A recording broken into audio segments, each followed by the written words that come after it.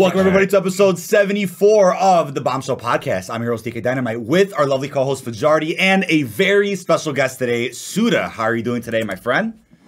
I'm doing terrific. I'm glad to be here. Thank you for popping in, man. Me and him totally weren't, having a... we were just, I don't know. I was showing him something. I love the vibes. No, I love the vibes so far, man. It's a great start. It's a great start for this week, man. Always love vibing out with our guests, even off screen, of course. Appreciate everybody popping in over in chat. But again, Suda and I met over at the COD Next event. We're going, 7 or 8 months now since COD Next? It's almost going to be a year anniversary, which is crazy. I can't believe how long it's been. I can't believe that. I hope to see you again at the next one, though, seriously, if there is a next one, for whatever Sledgehammer's project is, as we'll talk about in a little bit, or if there is a Black Ops theme one in 2024, that would be fantastic. But, Suda, how's everything been going for you lately? How are you enjoying COD? What's up with content? What's your vibe like? How's everything going, man? Well, I've been having a lot of fun playing COD lately. I've been just playing with my friends, playing Search, messing around. I've been uploading, COD probably once a week as of late. Yeah. It's been fun. All my friends complain about the game, but I don't mind it. I just like Search, no matter what game it is. But yeah, it's interesting to hear everyone's opinion on the game, because it's not the greatest from what I've heard. I still enjoy it, but yeah, as long as you still enjoy it. I just tune out all the noise. There seems to be a lot of that. Right. Yeah, no, as long as you're enjoying it, I mean, your content is hilarious. It's a style of content that I think is hard to get into now if you're not already established, but it has a production value that I think will just be popular for a long time. As long as COD still has a healthy player count, everyone loves that kind of content. I did forget to ask you, though, do you convert any of your content into short form at all, or are you just primarily on YouTube? That's something I don't think I ever asked you before. I thought about it. I have a lot to say about TikTok and shorts as well. And go into it. Feel free. Feel free. We can get into it at some point. I don't want to start right off the bat talking about algorithms. Yeah. But I did do it for a while. I experimented with TikToks, and I figured out how it worked, but it just didn't feel right. Just spamming out my videos on my own accounts, and there's no one coming off TikTok to watch YouTube, so I kind of stopped that. I see you're watching a video on stream. Yeah, no. Yeah. I just I always pull up a guest's video for background purposes. Yeah. But yeah, no, yeah. That's someone in chat. When's the next Dementia Gaming vid? Someone in the chat. Yeah, that's hilarious. Dementia Gaming vid. Look up Dementia Gaming on YouTube. I'm doing it right now. Dementia Gaming. All right. Yeah, I was telling Fajardi that it's like my fourth channel where I just upload clips of me forgetting. This is gold, man. What is going on here? I didn't know you had this channel. 45K subs. My first video. Yeah. It originated from a meme, just like us joking around, and yeah. We thought it'd be funny to make a channel called Dementia Gaming, and it just ended up being me posting clips of me just forgetting, and there you have it. Channel with 45,000 subscribers. Yeah, about just straight dementia. There's a lot of material you could probably post on this channel, especially this year. That's awesome, man. That's awesome. That's great. Really funny. Yeah, that's awesome. Yeah, I mean, I have a second channel, and I went pretty hard on it. It's almost at 1,000 subs. I went pretty hard on it right before COD Next. After COD Next, life just drastically changed. Content got so busy for the main channel. Things IRL got crazy busy, so haven't been able to post to the second channel in a little while, but the main channel has still been very busy since then. I mean, I didn't expect to get this busy with Modern Warfare 2, but there has been a lot to cover that I enjoy covering. That's the big thing. But yeah, man, like you said earlier, as long as you're enjoying the content, that's great. Your second channel is 300K, which is, dude, insane. And your main channel is 2 million. Just yesterday, dude. Congrats on that, man. What a milestone, dude. Seriously, what a milestone. Love to see that, man. Love to see that. Yeah. But yeah, at COD Next was funny because you were sitting right next to me. I'll try to pull up my COD Next stream. You were sitting right next to me, and and then everyone in my chat was like, Suda. I'm like, wait, what? And there was so much going on. There was so much going on that event that it just didn't hit me. I mean, were you a bit overwhelmed at COD Next, or did you feel like you were, you kind of found your groove, or did you feel like there was just so much happening everywhere that it was hard to focus? How did you feel about it? Well, I was sitting next to These Knives Only. Oh, and on the other side of me, and yeah. After we played for a bit, we walked out of the convention. I think you might have been there at the time, but it was him and a few other guys, and they asked me like, "How did you feel about the game?" Yeah. And to me, well, I really like Modern Warfare 2019. I think that's one of the best COD. So I'm putting my top 5 with. Well, I'm usually like a Treyarch fanboy, but that COD in particular I really liked. I'd probably put it as my 4th favorite COD. Right. So this one I was already excited about because this might be my 5th favorite COD, or if it's even up there, that'd be a lot like a big year for me to actually want to play the game. I give up on Vanguard and Cold War like within a month of playing it, pretty much. Oh yeah. A little bit too quick. But, I see. I played every Call of Duty, so like I'm just disappointed. I was disappointed in those two, but I was really excited about Modern Warfare 2. And when I walked out of the building, These Knives Only and a few other guys were talking about, like, they wanted my opinion before they said anything, like rate out of 10, rate multiplayer, rate Warzone, and I gave it like a 7 for Warzone, 8 for multiplayer, because multiplayer looked really good to me. I mean, I'm not sure what to look for necessarily. I just looked for like what I can do in the game, or like how could I mess around. Yeah, it looked good. Like nothing looked wrong in the game, but their opinions were much harsher. They give Warzone like a 2, multiplayer like oh a 5. my god, dude. Yeah. There's a few of them. I think Dismo was there and a few other COD guys who were very critical in the beginning, which there was a lot of reasons to be critical early on, but I didn't know why they're upset. The game looked good to me, so I was happy. I was definitely in the same boat, man, because there was obviously a lot going on at Next. I think the first thing was kind of finding your group who you're gonna hang out with, right? Like I went there alone and didn't. I knew some people that were there, of course. Like I think the group that I really stuck with the whole time was Kesha from Charlie Intel, Espresso, Exclusive Ace. I know we talked to Rob and some great Activision folks. We had a great time with them. Dalek. I know Doug from Modern Warzone hung out with us, Bear Pig for a little bit. So that was kind of the group that I was with for those couple days. And then obviously you and I hung out a little bit as well. We had the same bus together back to the room. We had some conversations, but that was the first thing, was kind of finding your group, your folks you're gonna hang out with the whole time. And then it was like you were saying, the game portion of it, actually playing. And I remember after the multiplayer, I was like, all right, I'm like, you know what, I'm digging this. I felt like it was a little more arcadey than Modern Warfare 19, which is what I was looking for, so I was digging it. But then when I got to the Warzone part, that's when I'm like, wow, a lot of people just didn't vibe with it, and I was confused, because I'm like, I'm liking this, man. I'm a huge Blackout fan, and I loved Fireteam and Cold War, and Warzone 2 at first kind of felt like a hybrid of those, and it kind of fixed a lot of things that I wasn't a fan of in Warzone 1.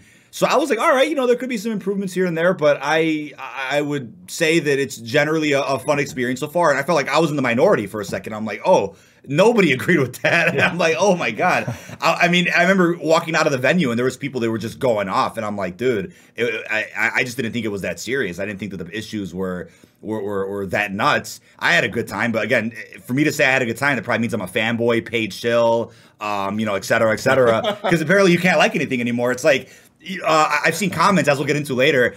I'm sure you see them too. Like, if you enjoy any aspect of COD these days, paid chill, fanboy, you're what's wrong with the community. But then the moment you criticize anything, even respectfully, you're what's wrong with the community, you're negative, you're this. It's like you can never win with what your opinion is.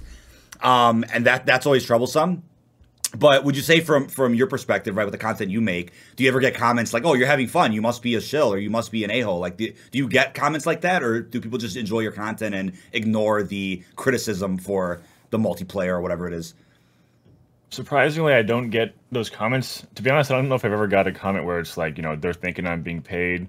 I think mainly because I don't really talk about the game. Well, I just play the game and I guess find things to do in the game. I'm not necessarily saying it. I don't speak on the game really. It's more just the funny moments that happen. So I'm never talking directly to the viewers. Usually it's just like you're watching from like a aerial view of us playing, and there's no direct communication with the viewers for the most part, unless there's like an intro. Or, I mean, sometimes they watch the video and like, there's no way you guys are having this much fun. Like, this has to be voiceovers or like... There has to be voiceovers. What? Well, on Black Ops 3, which is where I got like a good amount of my audience from, would do like these kill cam videos where we would put a compilation of hitting like these throwing knives across the map, and it would be a compilation, so you would watch the video and you'd be like, how are they always so excited about getting these kill cams? It'd be like, hours between, or days, weeks between clips. We'd be freaking out every time we get one, so when you watch the video, it's like, there's no way these guys are that happy. Like, why are they celebrating so much? It's Oh just a my compilation, and yeah, I mean, my content isn't too serious. It's just messing around, and lately my videos have been less gameplay based, which is kind of what I'm going towards, like more just conversation based, just Mhm. like having the game as like a host for us talking Yeah, for the most part. that's Mainly cool, because man. there is a lot of views to go around, I guess, on the game. It just that, or like for gameplay based stuff. I've been watching a few YouTubers recently, like Slay by Blade or the Handler. I think Handler. I think Yeah, his name is. Yeah, and they do like strictly gameplay. Oh, like these knives only. Like it's just gameplay based, and they're really satisfying to watch. But it's definitely like a strictly COD audience, and it's all orientated around the gameplay or like what they're doing in game.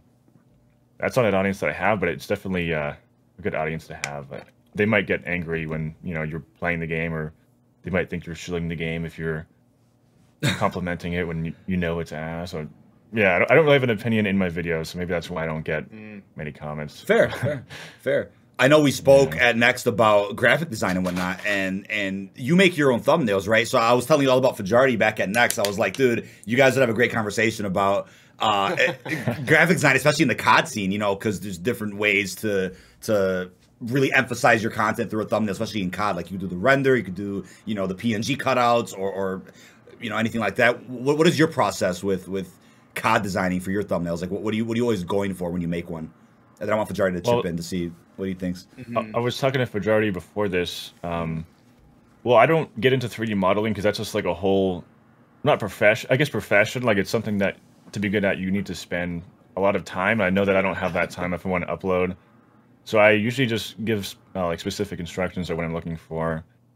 I mentioned that I used to work with ADL, who's now Daruma, who's a current Infinity Ward designer. Like he makes the menu stuff, makes it look real nice. He worked with Noah J and me. I'm not sure who else, but he used to do thumbnails probably for over a year, and there were some of the cleanest thumbnails on Modern Warfare 2019. So it was really cool getting a chance to work with him. But working with him, obviously, he must be the best of the best if he's working at Infinity Ward now. So working with the new guys I'm working with, it's been cool to see their progress and have him as like a role model to be inspired by. But for me, I do all the Photoshop, and I just get people like Daruma to model it in a specific way with certain lighting just to get it looking like it's popping. Yeah, that's pretty much my process. I just ask for specific instructions, or sometimes sit in a call and just get it made a certain way. Yeah, I used to took on I was telling you before, like you were deafened or whatever, but I used to take up a lot of client work back in Black Ops Cold War, and a lot of it was primarily I did some PNGs for some people, like holding a weapon a certain way. I did a lot of that for Espresso, and I know Espresso had ADL working for him too, and then I kind of did a lot of stuff during Cold War. But I don't know, I just felt like I hit a point where I was doing so much commission work during Cold War. It was just every single day commission work, that I felt like I kind of lost the ambition I wanted to do to become better, because I was too focused on doing the commission work. Yeah. So I kind of stepped back from it a little bit, gained a lot more knowledge, a lot techniques, and how to make things look better. And I'd rather have my hands on the full piece. Like I said, I like making cinematic type, full like art pieces, 4K, whatever the case may be. But I have done PNGs in the past, and you did mention that about commissions, and it's a cool thing. You are definitely right that 3D rendering does require a lot of time to to get the specifics, like the correct lighting to like bounce off the face. Like I don't want to. For me to get into that myself would be so time consuming. I know what I would want, but I just don't know how to do it. And that would just take weeks to learn. I'd rather hire someone who knows what they're doing. Just saves a lot of time.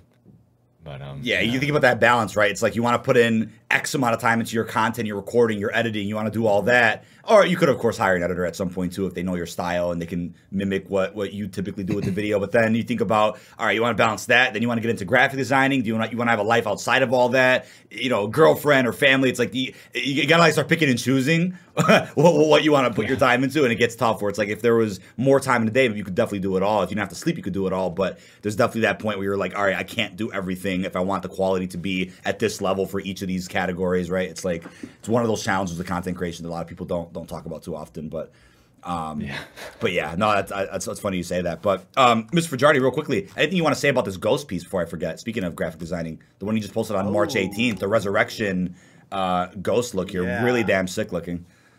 So let me pull it up. I gotta pull it up. I see it on the screen. That's pretty nice. Thank you, man. Yeah, so I haven't posted anything in about 4 months. Oh, one second. Can you turn your mic up a little bit, by the way? My bad. Your mic's got lower from before we started. Yeah, so I haven't posted in about 4 months. I haven't tweeted anything on Twitter. So, because I was figuring out a lot of things, I was working very closely with DK on a lot of behind the scenes content, not just graphic design, but a whole bunch of other things. So I was figuring out how to, get all these models and what I wanted to do. So new Ghost skin came out. I really liked it. So I made a piece like that. That's kind of like stylistically different than anything I've done previously. But yeah, I'd say it's a pretty cool piece. It gives a nice dark noir, grimy type vibe. Did you make that in Blender? I made that in. So, funny thing about me, I've used in the past like every single 3D program imaginable. Yeah. I started with C4D, and then I used C4D Arnold, and then I did a little bit on Blender for some Fortnite stuff. Very brief amount of time. Yeah. And now I am primarily doing stuff on a program called Marmoset, which I think is like the best quality you can get, the highest quality you can get. Okay. And then obviously I Photoshop my things a lot. So I should probably. Do you have that GIF, DK, of the before and after of the Photoshop? You sent it. Let me see. I just pulled up the thumbnail where you reused the render, the full screen version. The GIF though. I just found it. Okay, yeah. So there's a GIF. Actually, I'll send it to you on Discord since you just added me, Suda. Oh yeah. So you can see like the before and after of the Photoshop in that. Cause I really like heavily Photoshop my stuff because. Oh, I see now. Mm-hmm. So yeah, there's a lot that goes into it. Out of Marmoset, like I said, I just like Marmoset the most. It's it's RTX rendering, which I'm sure most of everything is nowadays. But I don't know, Marmoset, it's just my jam. I think they do it for some official things for at Call of Duty, so just trying to be prepared as much as I can. Oh yeah, it's probably a good idea. Yeah. Getting prepared just in case. Yeah. For sure, man. Yeah, no, definitely a nice piece to see. I mean, because you hadn't done a tweet in a little while, or a post like this, and I actually brought this up in the Ghost video that we used this render for. I brought up in the video. I'm like, well, when Modern Warfare 2 came out, or I should say more when Vanguard came out, but no one cared about that, so I just said when Modern Warfare 2 came out, the method in which you were able to grab models to make art with was no longer available, and you have to go through unconventional means to pull these models to then use for whatever the purpose is. And you obviously weren't willing to do that because it didn't make sense without going to specifics. But now there is luckily a new method in which you can safely go ahead and grab material and assets to go and work with for art purposes. So I brought that up in the video as well for those that are like, oh, why are some people still doing art and some not? It's all about who wants to go through those unconventional methods to collect these assets and whatnot. And we actually had a discussion about this at ConNext, publicly. We had a discussion about, what that process is like for artists. And I don't think it'll end up changing because of Ricochet. So unfortunately, you can argue that because of cheaters inside of Warzone, that has drastically impacted the art scene overall and has changed the way in which artists can come up with pieces like this, especially for Call of Duty specifically. So there's that. But with that being said, real quickly, I do want to say we did receive a surprise package from COD as of, I think it was about a week and a half ago, right before Season 2 Reloaded. And this is where the funny comments come in, right? Because right away, someone's like, if you receive the pizza box, you're a shill, you're what's wrong with the community, you're not criticizing the game enough, they pay you to sub. It's like, that's not what happened.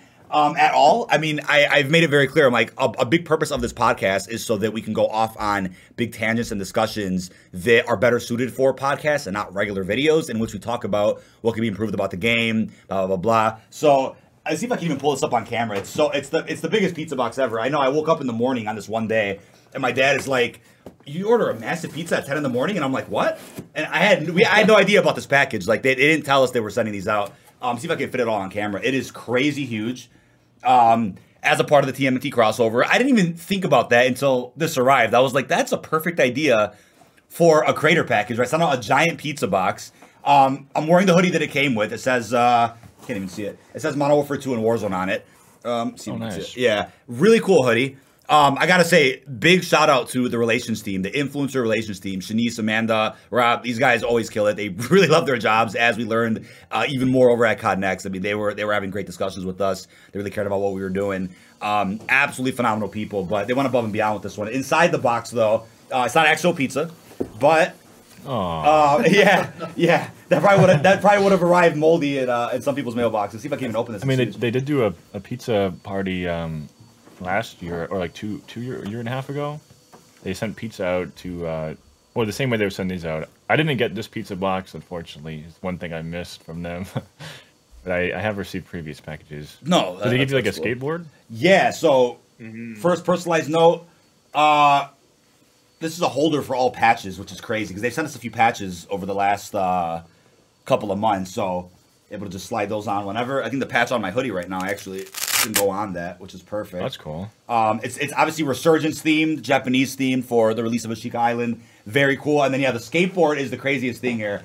It even came with a deck display. You can mount it on the wall if you want, which I will be doing in my next office for sure. But, yeah, a Season 2 Reloaded skateboard. Like, how crazy is that? I had a lot of skaters in my chat that were super jealous. They're like, oh, my God, you have a skateboard. I'm like, yeah, it's the craziest thing. It says Warzone on it.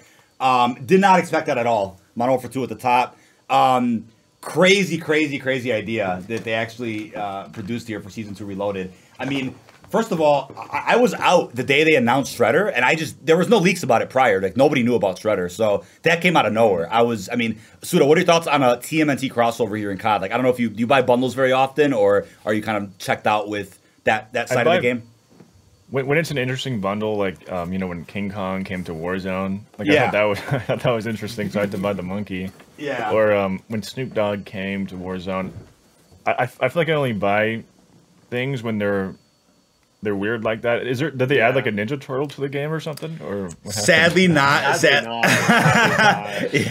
it was just Shredder. Just Shredder that came out on the 21st of March, I believe it was. Yeah. Okay. I didn't see that yet.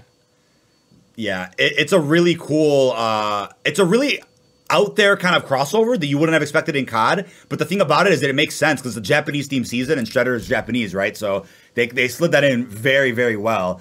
I think people probably would have wanted to see at least the melee weapons from the Turtles. Like, could have done Cali sticks, the size again. We have Kadachis already, so there's that. But other than that, it's just Shredder. But hey, I mean, for the creator packages, I mean, everybody knows the Turtles love pizza, so that was a really creative package for the community, which was cool. But yeah, right away, obviously, I unboxed it, did a video, and there's people in the comments that are like, "Oh, see, now you're not gonna talk about what's wrong with the game." It's like, dude, that's exactly what the podcast is for, man. Respectfully, we come on here and we're like, "Hey, this is what's working, this is what's not working." Here's what's going on with the game, and there's that, right? If my videos are talking about the news, that's not a place to talk about what I don't like about the menu UI or a weapon balancing problem. Like, that's what we talk about in the pod. But, people right away assume the worst. It's like, think about it. I don't know if you've seen over the last couple months, Kesha from Charlie Intel or Doug from Out on Warzone, they've been going off on Twitter. Like every day, yeah, every day. So it's like, and they like, wait, weren't they supposed to be on Call of Duty's side? I know, and it was made clear even at COD Next. Like, yeah, everyone's out, playing the game early, making early content, or taking advantage of these cool opportunities with the gift packages and whatnot. But that's not stopping people from saying, "Hey, I'm not a fan of this," or "Hey, this could be done better." That's different though from like condescending or being condescending towards devs and being toxic and rude. That's a whole different side of things, right? There's people that do that too. But for Kessoff or Doug, right, they go pretty hard on Twitter about what's going on in the game while still receiving packages and being a part of these events and whatnot. And there's nothing wrong with that, right? If you do it the right way, you're fine. I think there's a right way to promote the criticism surrounding the game, and people just haven't figured that out yet. I feel like, but you said you did take part in the Godzilla King Kong crossover during, what was it, Vanguard last year. What were your thoughts though? Like, as a COD creator, I always like to ask COD creators this. What were your thoughts during Vanguard, right? Like, were your views lower than usual, or did you even bother with Vanguard? Like, what were you doing during that cycle? I feel like that year was a blur for me too, and it was just last year, and I could barely remember what was going on during Vanguard. But what was your experience like? Well, with Vanguard, it was kind of the ending of my uploading of like funny moment videos to I'm Suda. Like, I would upload a lot of videos over the years. Ever since like Black Ops 2, I'd upload funny moments with my friends to my main channel. But it kind of came to a halt on Vanguard. I kind of realized that this game is not a game that there's no casual side to the community. It felt like, you know, there might be the pro scene or the pub stompers, people who, whoa, I just saw your screen. Oh yeah, yeah, yeah. Call of Duty's back, baby. Like that didn't age well, man. At the beginning of your video, yeah, from Vanguard. Well, I do it ironically every year. I do like a joke like that. Yeah. I love it. I was praying this year it was gonna happen, but yeah. But yeah, I kind of stopped posting funny moment videos. I realized YouTube's changing as well. It's not just Call of Duty, you know, phasing out or whatever. I think it's YouTube not allowing Call of Duty to resurface as much as it used to with the algorithms. So people complaining about views, it's more to do with YouTube than it is Call of Duty in general, in my opinion. A lot of people have an opinion on that, but I come from the other side of the Call of Duty community where I try to strictly make videos that are for the casual side, not the what's the word? The competitive side. Or I guess the majority the hardcore or the side. Yeah. No, I get you.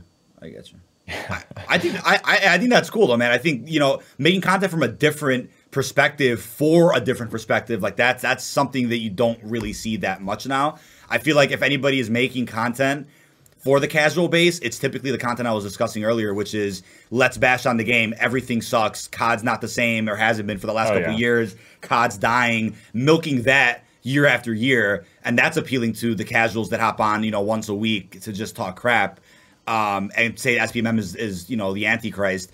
That's I feel like the approach, you know, to a casual standpoint. But you're describing it from a different point of view, which I love. It's like a fun, entertaining, engaging type of style that should appeal to, you know, casuals or hardcores, anyone that likes to, you know, watch Call of Duty gameplay and whatnot. And I think if anything, your content is almost perfectly suited to be converted into short form. But you said you weren't a fan of that because of another algorithmic reason on TikTok as well.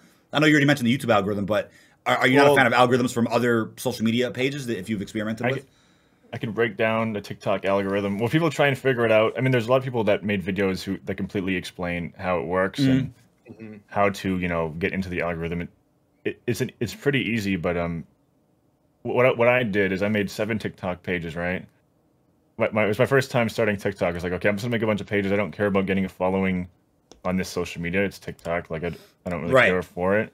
And I know there's no such thing as subscriptions. Like, you know how YouTube used to have a sub box, or they still do. But yeah. It's barely there. So it's more just like a For You page. That's all you really get. If you follow somebody, it doesn't mean they'll be on there. And there's no way to see what you're following posted. It's always mixed up amongst a bunch of relatable viral content. So with TikTok, I was like, oh, I'll just make 7 pages. I'm going to cut up my best of, which was like a 2-hour-long video. I got 30 clips of my best of, and I was like, oh, I'm just going to post them to these 7 TikToks and just see what happens. And I'm post 2 a day on each one and rotate. So I was just experimenting with the algorithm because I feel like it's my job to figure that out, like how that works. And I figured it out. Like, well, I mean, every video that flopped on one page, I would delete it. Next day, post it somewhere else. It would do well there. And I would do that until every video eventually did well. And I feel like if you keep doing that, there's no chance a video could even flop if there's any value in the clip. So like, I had a video about my couch. We were talking about like my physical couch in my background and how I was trying to sell my couch. Yeah. It was like me talking about how I was gaming on my couch, I think, and the concept of that. And there was just like a photo of me gaming on the couch, and it flopped like my first 3 accounts, and I posted out another one, and it just gets like 800,000 likes in a day out of nowhere. And it's like, I got 0 subs from that on YouTube though, so like nothing really translate back. They might find out who I am or whatever, but nothing leads back to YouTube really, unless they happen to stumble across me in like a year's time. Right, right. So your goal is to have that conversion from one page to the next. Then I see. At the end of the day, and you're looking for my TikTok. There's a really weird bug that happened where TikTok banned the word Suda, not because of me, but because. No way, dude! Really? I'm going to divorce my husband. I'm going to divorce. I just saw you search it in TikTok. It's my husband. I'm going to divorce my. Wow, this video just started. It's Suda. Got shadow banned. My husband. I'm going to divorce my husband. Bro, it just played this TikTok like 30 times. What the? It's banned on Facebook as well because SUDAS means shit in like Lithuanian or something like that. There's no way, man. So I emailed TikTok, how do you spell like this is. Well, just search just regular Suda on TikTok. Does it say that they can't search? Yeah, no results found. The phrase may be associated with behavior or content that violates our guidelines. It's not related to me, which is the worst part. Like, it's my actual name, but they think it means like some Lithuanian word, so they banned it. That's unfortunate, dude. That kind of solidified that TikTok just isn't it especially for your me, page. It's tough on there. That's ridiculous. I guess that was another big blow to me. Like, oh, my name's man. Yeah, that's ridiculous, dude. I mean, honestly, I'm sure Dynamite one day will also be considered violence, so they're gonna ban that probably at some point on TikTok. So that's really unfortunate. It's too offensive. I just, you know what? I think that's the only reason I was looking into doing TikTok as well. It was more of like, all right, let's see what could do well here and what could translate over to my main channel, right? Let's try to, get some audience conversion. I do like doing YouTube Shorts. They're fun to do as often as possible. They do take a little bit of time, so I'm, working on getting some folks to help me make those. But I think people have come to realize like there's no money to be made on TikTok. If you're trying to do full-time content and have it be viable and sustainable financially, TikTok is not the place you want to be at. YouTube Shorts have become able to be monetized ever since I think February 1st. So there's something. And obviously, CPMs are going to be different from regular videos and whatnot. But if you make a short or a TikTok, might as well throw them up on the other platform, vice versa. But TikTok's something that I just haven't followed up on that much since COD Next, things just got crazy. But I've still been doing shorts. I don't know if you've looked into any type of shorts on YouTube, but I've tried shorts, but from what I've noticed, unless you post it on a page that has subscribers, you're most likely going to hit a wall of getting 1,000 to 3,000 per post. You could have 0 followers, you get 1,000 to 3,000. It's like them throwing it in their cycle. They test it out. It always fails because there's no second wave coming. On TikTok, they got their waves figured out. Yeah. I could explain the wave technique on TikTok if you'd like, but there's a lot of videos out there that explain how the algorithm works. I'm always open to learning, man. That's cool. Yeah. It's interesting. I know. Yeah, I know. Yeah, I didn't know what this deep. I didn't know what this. I'll explain TikTok how it works is when you post something like, let's say, well, I have 7 accounts, so I get 7 attempts essentially with a brand new post. Yeah. Let's say I have a funny COD clip where I hit a throwing knife and I don't know. Let's say I get a double cross map or something interesting that happens. It's going to do a test. Like you could have 0 followers. You can post a clip. Doesn't matter if you have 1,000 followers, 1,000,000 followers, or 0 followers. Like it'll still reach this really small wave where it tests out amongst new people who don't know who you are. Mm-hmm. So what happens is it's a very small wave. It can be 10 people, it can be 100 people, but it's generally under 100. You get that within a few minutes after posting your TikTok. If it does well amongst those people, it could be anybody because they're surfacing it like amongst like old women, like whoever happens to be on the app. It might reach the wrong people to start, which is why I do multiple accounts because like I want to get it in front of the right people to start. Then it's a second wave if it passes the first one. It always goes up in bursts. It's like 100 views. If it passes that, it goes to like a 2,000 view mark. If it passes that, it might jump right to 40K. You're like, oh, how did it get 40K so quick and why did it stop? And then if it passes that, it'll go like straight to like 800K or something, just really quickly. Man. And usually it happens right away if it's going to happen at all. But sometimes it'll resurface in the future if I'm not sure how TikTok's can get momentum later on, but I'm trying to figure out if there's any correlation between the short algorithm and the TikTok algorithm. I don't think there is yet. I don't think shorts have really figured it out. It seems a bit rough. Like I don't see anyone's shorts really blowing up unless it's like absurdly clickbait, and that seems like all that really does well on shorts. Unless you have subscribers. If you have subscribers and you share it to your subscribers, that means it's going to do well off the start. It passes like the first 3 waves of testing and just goes right to millions of people, or maybe even like tens of millions of people if it's like a interesting clip. That's there's some random clips you see on there. It's like a guy reloading his gun, showing different animations. It has like 25 million views. Like, how did this do so well? Right. Yeah, especially in the COD scene, I never really understood short performance, because I've seen channels that are really small. They'll put up something simple, like it could be anything, and right away, you know, we're talking like 10K first hour. It's like, what? And then, you know, you'll see bigger channels try them out, and you know, some of the sorts never pass 5K. Like it's the weirdest. It's the weirdest thing to see, but I do think there's a future in it, and it's worth just kind of experimenting with it. You know, even if the shorts don't make nearly as much revenue as like a regular video would, but I think if anything, it's cool to just maybe gain some following off of them, if that's possible, right? Gain some extra subs that might just come for shorts to then get shown your long form content. Like I heard about a strategy not too long ago. I know this is a bit technical, but heard about a strategy that I haven't seen anybody do in the COD scene, where essentially in your long form regular videos, you kind of insert a portion of that video that's a short. And then what you do is you use the YouTube Studio editor to then trim the short out of the long form video. It then uploads as a short, but then when people watch that short, it then drags them to the main video where it came from, and that's like a way to get like double their performance or something. I've seen a lot of discussion around it, but haven't seen anybody really do it in the COD scene specifically. So I think that's something cool to look into as well, just like a way to drive as much traffic as possible from one form to another form. So that's something that I'm interested in for sure, and I would hope to figure that out at some point. But I think that's a cool way to just maximize potential with a certain video. But yeah, it's something cool to see. I think I saw people saying that, you know, it was ruining long form content and that algorithm. I don't think it did. I know you're probably aware that there was like a big conspiracy that I think had some basis to it regarding streaming on YouTube and how that was affecting videos. That that for sure has since been fixed, at least for the last like 2-3 years. They've definitely ironed that out a lot.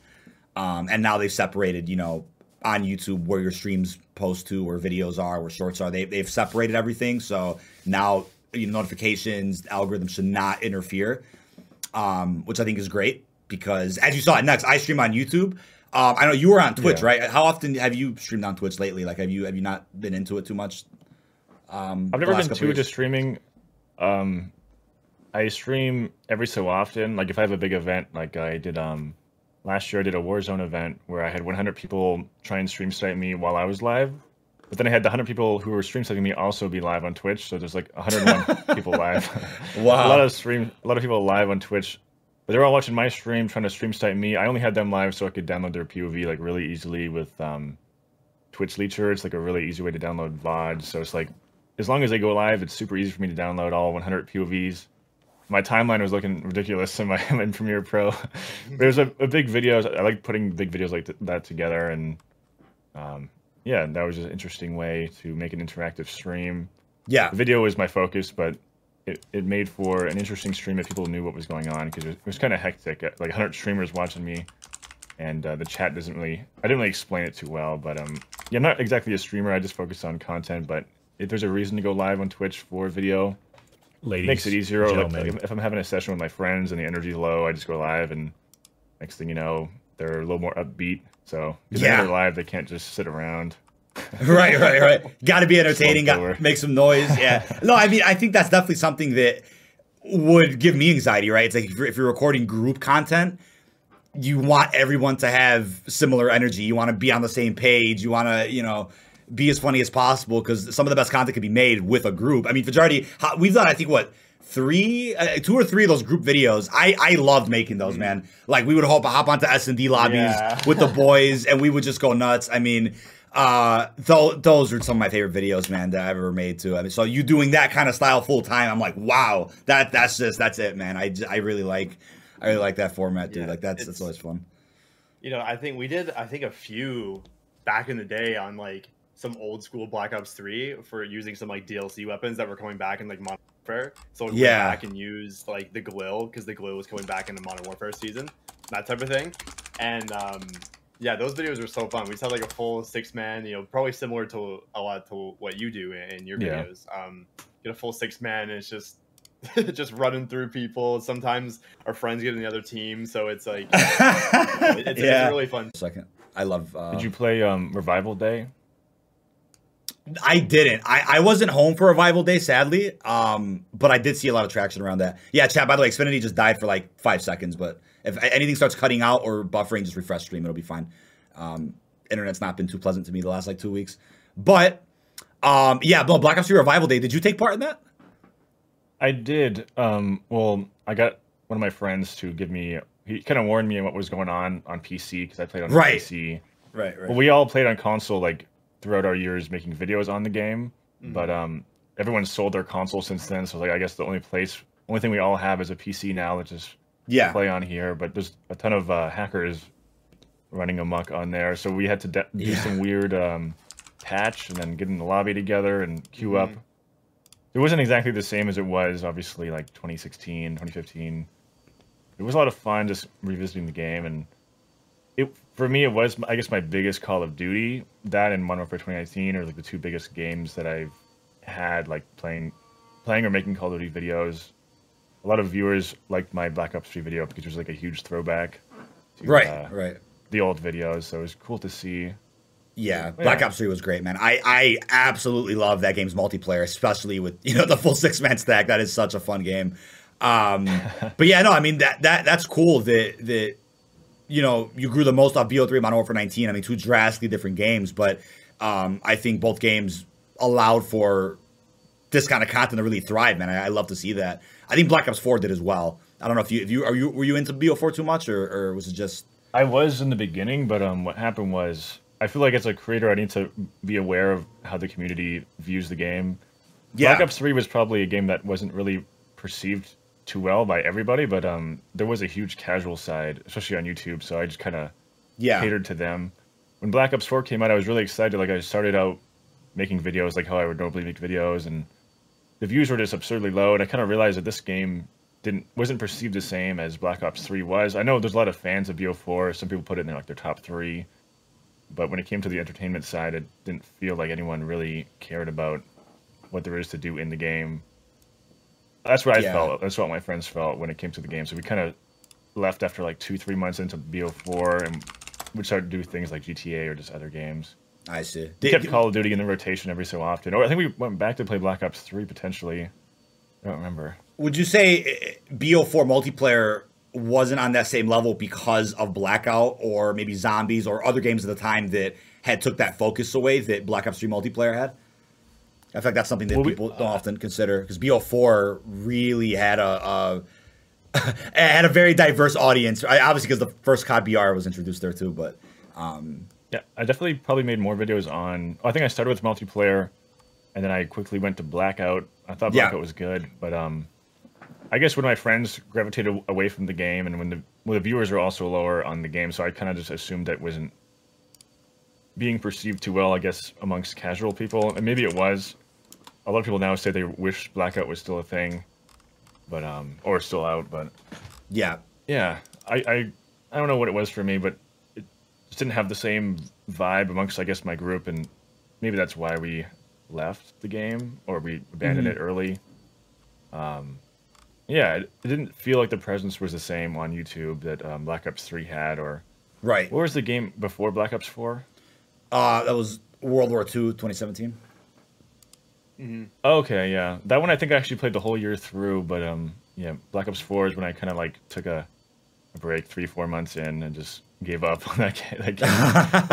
I'm gonna run to the washroom real quick, so I'll be right back. No problem. Mr. Fajardi, thoughts thus far on the mid-Season 2 update, which came out on March 15th, man? How are you feeling about Season 2 Reloaded? Yeah, I think Season 2 Reloaded, the raid, absolutely amazing. The 6v6 map, for some reason it bugs on my computer. I have no idea why. The frames are absolutely terrible. I have like max frames the first like 30 seconds of the match, and then it drops to like below 70, and it's like a PowerPoint presentation. Don't know what's going on with Himmelite Expo, but I think it's a pretty good map if I could play it, but I can't. It is a skill issue, ship PC moment, all those things. But the raid's amazing. God. I think it's really fun. I'm surprised Suda hasn't done it, because I think it would have some really funny moments, especially with the parkour aspects. But yeah, me, you, and Espresso ran through that raid like 8 times in a row. Got all the rewards, got the veteran. did the secret blueprint, which is pretty cool. The secret blueprint. Same thing happens on my PS5, so I'm not the only one. Wow, that's weird though. So that means just that map, no matter what mode, even on private match, or is it you talking just pubs? All I've done it was pub. All I've done it was just pubs. That's really weird, man. That's really weird. Yeah. So that's crazy. People have the same. Yeah, I wasn't aware that there was an issue with Himmelmat like that. That's crazy. That's really weird, man. I guess it's just a random issue, but yeah, no, the raid was a blast. I mean, Suda, we were just saying that if you and your friends ever give the raid a try, I think you can make some really entertaining content out of either one of those. The second one. The second one for sure. The first one's more puzzle oriented. The second one is more like strategy parkour oriented. You could probably get some hilarious content made out of that. But again, the raids are interesting, right? Especially in the content creation scene. I feel like the audience for raids is very specific towards strategy guide, not really entertainment. If that makes sense. Like, I feel like that could be a way Suda could kind of break that mold a little bit and give the raids a little bit more love and popularity. If he ever gives it a shot, I think you'd have some fun with that. But I feel like the raids are perceived as these glorified Spec Ops missions more than they are quote-unquote raids. Like, you know, you hear that word and you think of Destiny, or you think of like a zombies Easter egg quest or something. But I really enjoy doing them. So it looks like we're getting one every mid-season update. But have you looked into raids that much, Suda? Do you know much about them in Modern Warfare 2? I played the first one the day it came out. Me and I think it's 4 people max, right? So I think it was me and 3 friends. We got on. It was super late at night. I did play. I recorded it, but like you mentioned, you said the first one wasn't as good as the second one, I think, or it's more puzzle orientated. The first one's definitely more puzzle oriented. The second one is more, strategy, parkour, do this, do that. There's not really any puzzles like the first one had with like symbols and computers and all that. Oh yeah, now I'm remembering. Yeah.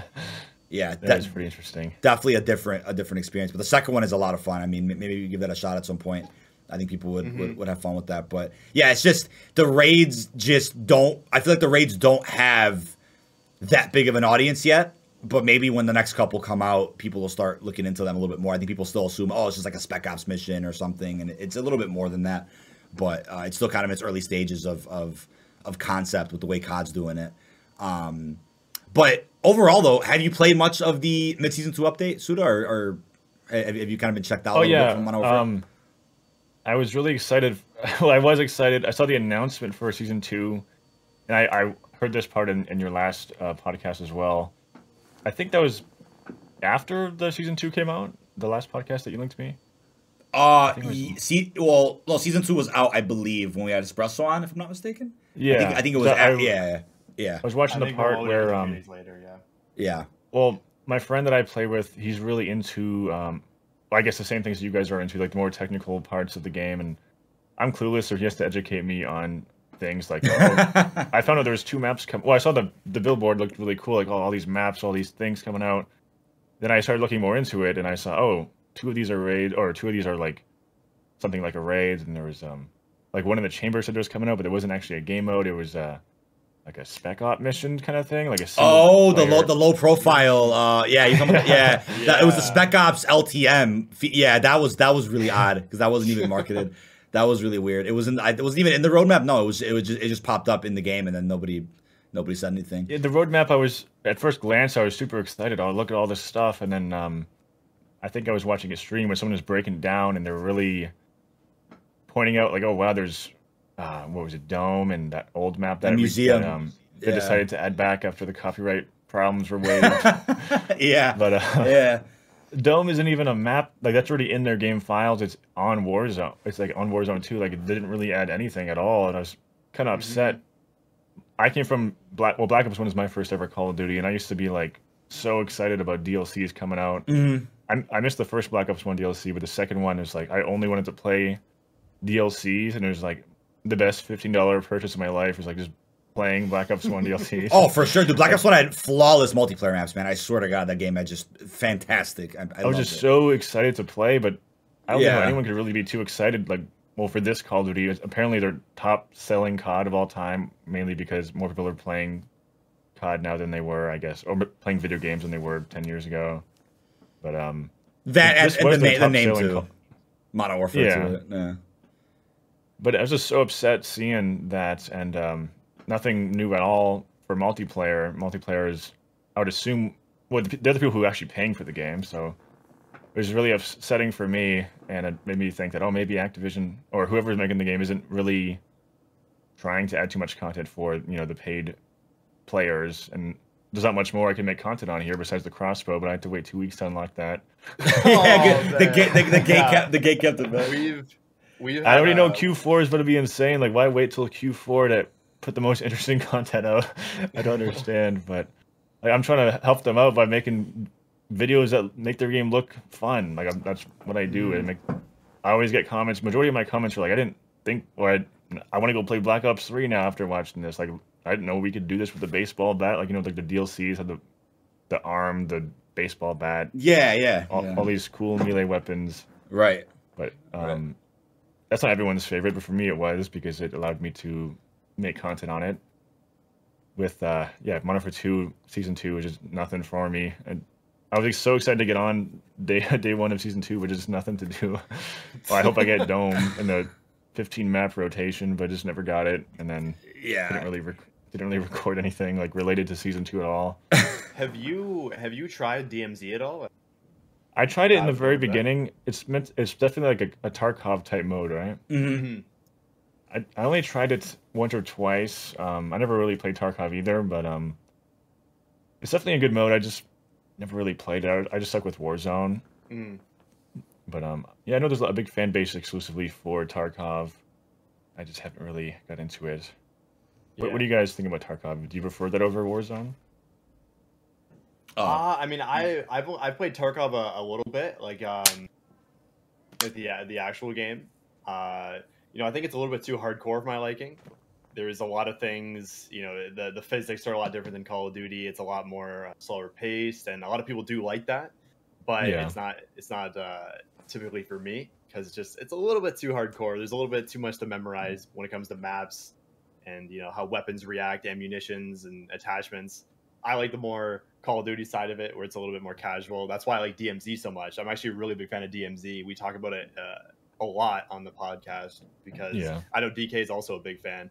There's a lot of funny situations that can happen. You know, getting in the 6 squads of random people and the voice proximity, because it's just a different vibe from Warzone, because if you die, you lose everything and you're back into the, like, you actually stakes are high. The stakes are higher. So you have people like pleading for their life and being like, "Don't kill me, man. I'm just a solo. Like, I have all this." There's a lot more on the line there. Mm-hmm. Yeah. That's why I'm surprised that you know, you haven't dove into a little bit more, because I think it's gotten a lot better, especially with Ashika Island and Building 21 and the future stuff they're going to add, because it is only in beta right now. So it's only getting better and better. But yeah, I think you'd have an absolute blast on that if you got a really big dive into it. I'm sure, you know, if it's only a 3-person mode, I'm sure if you want to dive into it, me and DK would be glad to. Oh yeah, no, definitely. that'd be fun. That'd be a lot of fun. One time I did play it. Well, the concept was new to me. I never really watched Tarkov at all either, so I knew that it was just like, you know, you have to extract, you have to bring your things to the extraction. Less people on the map, but like the concept of just camping the extraction point was interesting to us. Like, just trying to, you know, people obviously have to extract, the gas is closing in. I thought it was fun to just camp around that point and just not allow a team to get out. Or I even saw this clip from Marksman, you guys probably saw, where he would get on top of the helicopter and like get through the window and like shoot him through the helicopter. That stuff was interesting, but I'm sure the game is much further along now, especially with the new map. I haven't seen gameplay of DMZ on there yet, but on Ashika. Yeah, no, there's a cool comment in chat I wanted to address from Sky. There's something missing with the new DLC formula. I feel like they should have 4 seasons and 4 maps drop at the start of each season guaranteed, so there is that hype of a DLC drop again. Yeah, I you know, to follow up on what Suda was saying earlier, right? You're like, you know, Dome's already in Al Mazrah. It's another portion of the game. I feel like if you're going to pull sections from the Battle Royale maps, that is perfect filler content to drop in between droughts, in between major seasons, right? During those January type months where there's zero communication for 4 or 5 weeks, that's a good opportunity to drop that kind of filler material just to populate the multiplayer or the ground war or gunfight or whatever the case is, starting a season off with maps that are that are part of sections that are in other modes already, I don't think resonates well at all. So like you were saying earlier, Suda, you were looking forward to hopping on the multiplayer and you realize, oh, it's Museum from the beta, which everyone's played, and it's Dome, which is a map that we've been playing for the last decade and is already in Al Mazrah. You know, it doesn't resonate well with the multiplayer side of the community, right? To the point where a Season 3 map, Himmelmatt Expo, is meant for Season 3. It gets pulled forward to Season 2 Reloaded. And I'm all for that. Like the map, I feel like the map plays well. I like it personally. I think the map is fun. But I want to say it's one of those things where no matter how good the map is, you're still going to have those comments like, okay, the map's good, but we need like 10 more of these, right? You need a season to open up literally with 5 original multiplayer maps for people to feel like we're like they even caught up. Something to try. Yeah, because I feel like if you compare Modern Warfare 2 multiplayer to any previous COD in the last 5 years, multiplayer specifically, right? You look at the DLC season, Modern Warfare 2 is really behind in multiplayer maps. Like Season 1 had 2 remasters already, Shipment, Shoot House, which I respect to an extent. I respect them getting those maps out the way because everyone's going to be asking, where shoot the ship? Where shoot the ship? I want those camo grinding maps. So they got them out the way. So I respect that. But then it's like, all right, we need some original maps too. And our first original map since launch is Himmelmatt Expo in the mid-season 2 update. That it's crazy to say that, right? To have to wait from, what is that, November to April, or excuse me, November to March to get an original 6v6 map. That's when has that ever happened in COD? I mean, we already know what's going to happen Q4. Like they're just going to be like, oh, here's High Rise, here's Quarry. These maps we already had saved that you wanted. Oh man! But here they are. Here you go with the 6v6 version. Waited 9 months. I seriously, I feel like Al Mazrah is played out to a point where if they were gonna get out any success from Al Mazrah for other modes, they should have done that in January. I feel like right now it's way too late for that to even think that that's gonna make people happy. Q2. I mean, this is Season 3 coming up. Do you think they're going to be adding, or what do you think they're going to do? Or was Reloaded even planned, or is that just like, here's something to keep you satisfied for now? We get Reloaded, every season, but the multiplayer... So it's always been like a middle season thing? Yeah, but this one in particular added in an original map that was meant for Season 3. So I'm like, all right, that has you wondering, right? How many other maps are actually being planned for Season 3? Hopefully it's more than 2, and hopefully they're original too.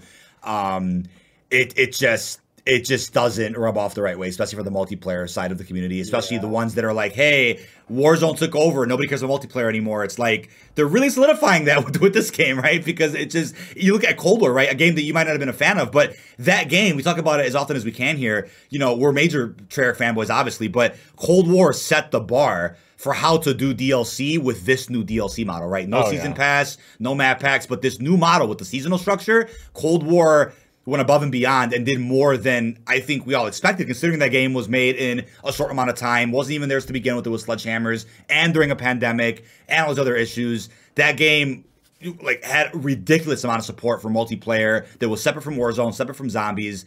And it's crazy to see that Modern Warfare 2, a game that is supposed to be the easiest layup and slam dunk ever, for Modern Warfare 19, ends up doing less than Cold War and more like Vanguard. It's like, what happened? It's like, you look at all the modes Modern Warfare 2 offers, right? Where, campaign, multiplayer, Spec Ops, Raids, DMZ, Warzone.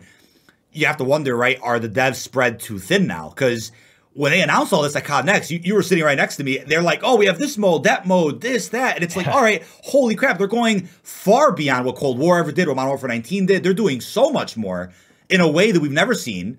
And you're like, how could that possibly fail, right? Look how confident the announcement is. And then we're how many months in now? And it's almost like they needed to focus, or at least put one studio on one mode. It's like, right now, it's like they're all spread thin, working on all these modes to the point where there's little substance in each of them, which is a problem. Like, that's a real problem with, I think, the community right now. But any thoughts on that specifically with the way the modes have, or the way the devs have been spread out across so many modes this year? Yeah, I felt, well, for me, I didn't dip too much into Cold War or Vanguard, but this year felt like they did like twice the amount as they normally would offer launch. Like, I forget if Warzone came out right off the bat or if It was like a few all weeks season delay. 1. It was like was it 3 weeks later or 2 weeks later after Okay. the launch? Yeah, it was a little Like, bit after. DMZ just felt like an additional thing that they didn't even have to do. Just like, this is a bonus.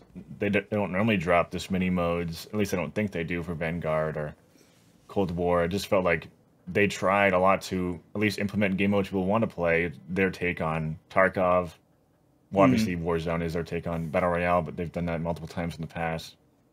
But it just felt like way more options for things you could play, like actual decent modes. I was never a fan of like Blunder or whatever they had in the original Warzone. Yeah, the plunder mode. Yeah. Whatever those other modes were that they tried to push, but at least they got a game mode people want to play with DMZ. It felt like there's just so many options, which was like, oh, they're trying, but it didn't feel like they really followed up on anything. Well, maybe DMZ, I'm not sure. Everyone seems to like that. I just haven't got too deep into it, but Warzone, there's tons of complaints, people wanting to go back to the original Warzone, and the multiplayer just felt unattended to after release. I mean, I was doing the rocket glitch, you know, when you got the sniper rifle and you scope in on the car window and you go flying up in the map. Yeah, I remember that. That was crazy, dude. That was crazy. It took them over a month to patch that. So I was doing that, like, me and my friends were doing that for the whole month, just getting footage of us messing around. Like, we weren't like abusing it to like, you know, get into glitch spots or anything. We're just doing it and like trying to get a kill cam with the RPG out of the air kind of thing. Right. We don't abuse those glitches because we don't have anything to gain from that. We just Yeah. a funny clip.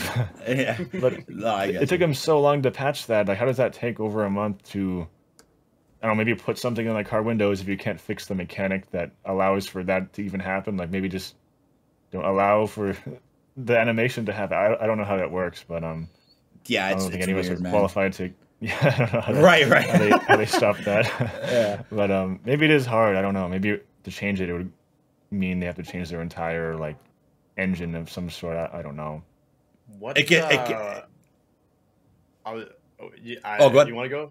No, go ahead. No, they're gonna. Well, what are your thoughts on the UI of MW2 and Ooh. Oh, like the how it's been menu and updated? stuff. Yeah, and how it's been updated. And do you think they know they kind of messed up and that's why they're updating, or do you think it wasn't even ready from the beginning and they just? I feel like they've had like a refresh of like what they were aiming for with the game, and just hiring that guy from Hulu is like, probably just seemed like the thing to do to keep things like up to date or maybe ahead of Yeah. their competitors, like, you know, Apex, or I'm not sure who their other competitors would be. Maybe Valorant. I don't even know.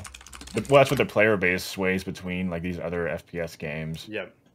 But I guess they wanted to go for. I mean, it looks okay now. Like, I've gotten used to the layout, but it was really hard to get people in my lobby for the first few weeks. But because I have to explain to my friends once I find out, and there'd be bugs. You have to restart your or your entire PC every time.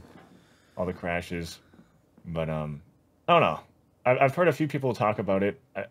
I was talking to a few friends about it the other day, about the current state of content on the game, and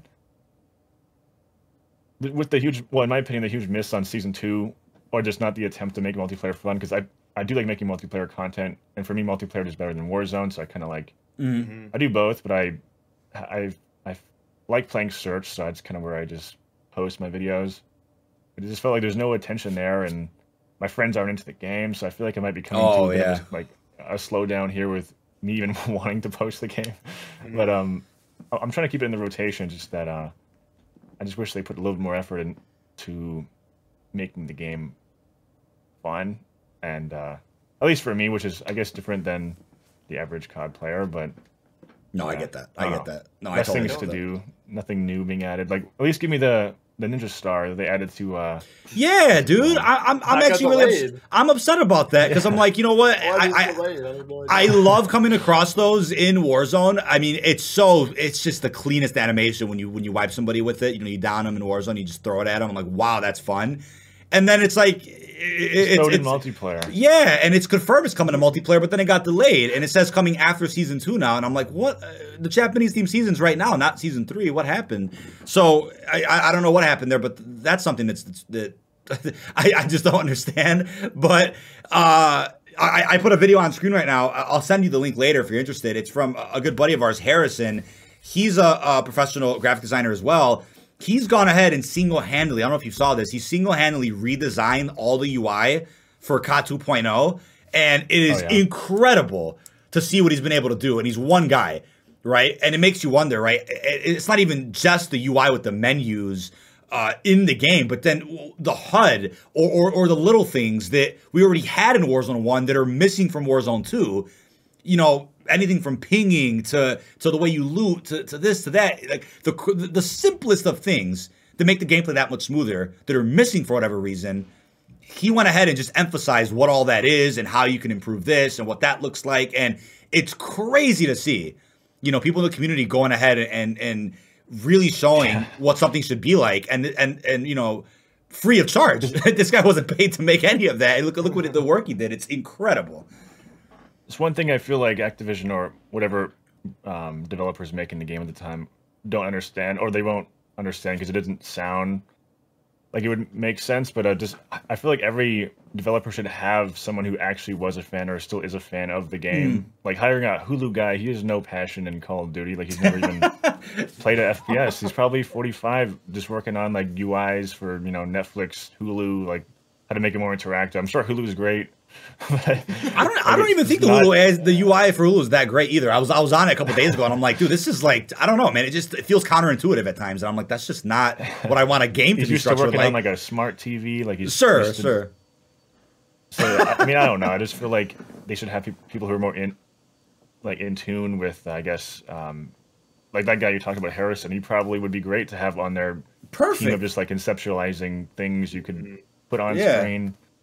I mean, you have Daruma doing graphics, but he doesn't really get the freedom to have input, like, you know, this should be that, or this should be here, this should be on the screen down here kind of thing. Like, he doesn't have that input. He just, the guy who makes the graphics probably just, like, you know, gets instructions on what to do. They should have a few guys who are invested or, like, involved with the creative process, or how a Call of Duty player would want it. Right. I mean, right. I feel like Call of Duty players say that every year, though, but and sometimes they do listen, like there's a few years, or even this year, I think they did listen in some parts.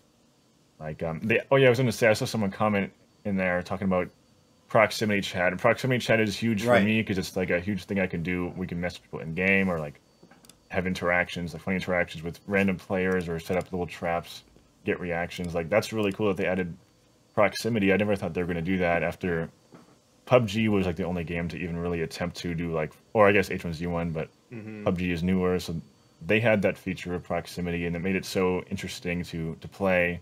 Obviously, you get your really awful people like saying things. Oh music, yeah.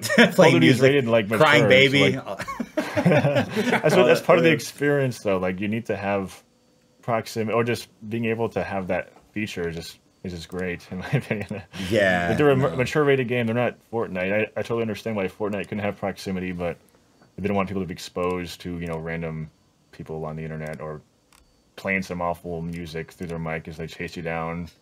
Right. That's what makes Call of Duty, like, it's mature. Like I feel like that's a great thing they added, and yeah, they probably do hire a few people who actually are fans. But let me see, maybe they hired new people to work on. That would be huge. Yeah, just reading that chat comment there. Here's some points for Fraternity's double cheeseburger deluxe with extra SBMM, dude. Love you guys. Hey, Phase Beast, much love, dude. Seriously, OG here on the channel. Yeah, there's a joke on the channel that I'm like locked in DK's basement. Yeah. And and I just have to make things all day. I mean, you got that window though, so it kind of disproves that. Exactly. Yeah, when he was in house, how many episodes did we do here? 4, right? Where you were in here with me? Yeah. Because he flew out twice, and I'm like, yeah, he finally came upstairs for the first time, dude. And I don't know how long. So I was like, yeah, that was like an inside joke. Oh, you know what this reminded me of? We were talking about prox chat and other things. I don't know if were you aware of this, Suda? There was a Rocket League mode inside of Modern Warfare 2 for like 5 days. Yeah. I was like, that would have. I don't know if you recorded content for it, but also one of those modes that I know for sure you'd have a blast playing with friends. I don't know if you got a chance to play it much, but it was in the game for 10 seconds and then it just got removed. I'm like, what a nice use of dev time to just. I don't understand that. I think it was during the World Cup. Yes. Thought, like, well, the game mode was very clunky, or I'm not sure the best word to describe it, but it was very jank. It was, I guess, interesting that they added it. Yeah. But I got to play it once before it disappeared. Yeah, I'm salty about that. I played it once on stream, and then I'm like, oh, let me go off stream and then record some fresh B-roll. And I got busy for those couple days. And by the time I got to it, I was making all these other videos about the DMZ and the raid and whatever the hell. And then I'm like, oh, let me finally sit down and play Warzone Cup, you know, with the boys. And then it was gone. I'm like, time went into making that for it to be in for 10 seconds. Like, I genuinely don't get that. And it was something too, like, I know it was free through Warzone, but like you were saying earlier, right, to see more effort put into like the multiplayer side of things and something different, something spicy, right? If there's no original 66 map, at least a cool original mode like that. I know it's not that original, it's Rocket League, but still, you know what I mean? To see that, it's like, oh, cool, like something new to try with friends, record, blah, blah, blah, stream, and then it's just gone in 10 seconds. It's like, I know Fajardi put it perfectly last time. The way the World Cup event was handled for Call of Duty was really odd because obviously, it was centered more around the 3 bundles, right? The athletes. We know that. Oh, you know, Messi. Yeah. And we know that. But if you would have opened the event, the crossover with the game mode, left it in for a month, and then released the bundles along the way, and then you had that, what was it? Pick a team, support a team, free blueprint thing. I forgot about that. That whole thing was also, like, it would have been a cool cherry on top to what would have been a interesting World Cup crossover. But no, it was kind of done ass backwards. It was bundle, support a team, gamble, try to get a free blueprint. Then for 5 seconds, it was the game mode. It's like, that just wasn't how I thought the event would have went down, right? It was very random. I didn't even get to play the Rocket League mode. I didn't even get to play it once. Yeah, I was at your house when it dropped. You know, it's one of those things, right? It's like you just question the leadership and the entire situation, right? You just question what happened there. The other day, I don't know if you saw this, Suda. The other day, there was a St. Patty's event, which, there's been some great St. Patrick's events across COD. World War II 2017, Black Ops 4 through Blackout and Zombies, Cold War had a really good one. But this one in particular, I really hold near and dear to me. I'm not much of a sniper, but I was addicted to the one-shot sniper they added into DMZ and Warzone. You can find at the end of a rainbow. There was golden chest at the end of the rainbow as well. Oh, yeah. It allowed for instant regain in DMZ, right, to get your 3-plate vest, your gas mask. But then there was also thousands of dollars you can grab from there. I mean, it was addicting. It got added in on, what was it, what day was it? It might have been a Wednesday or a Thursday, and it was gone by like Monday. It was only a couple days.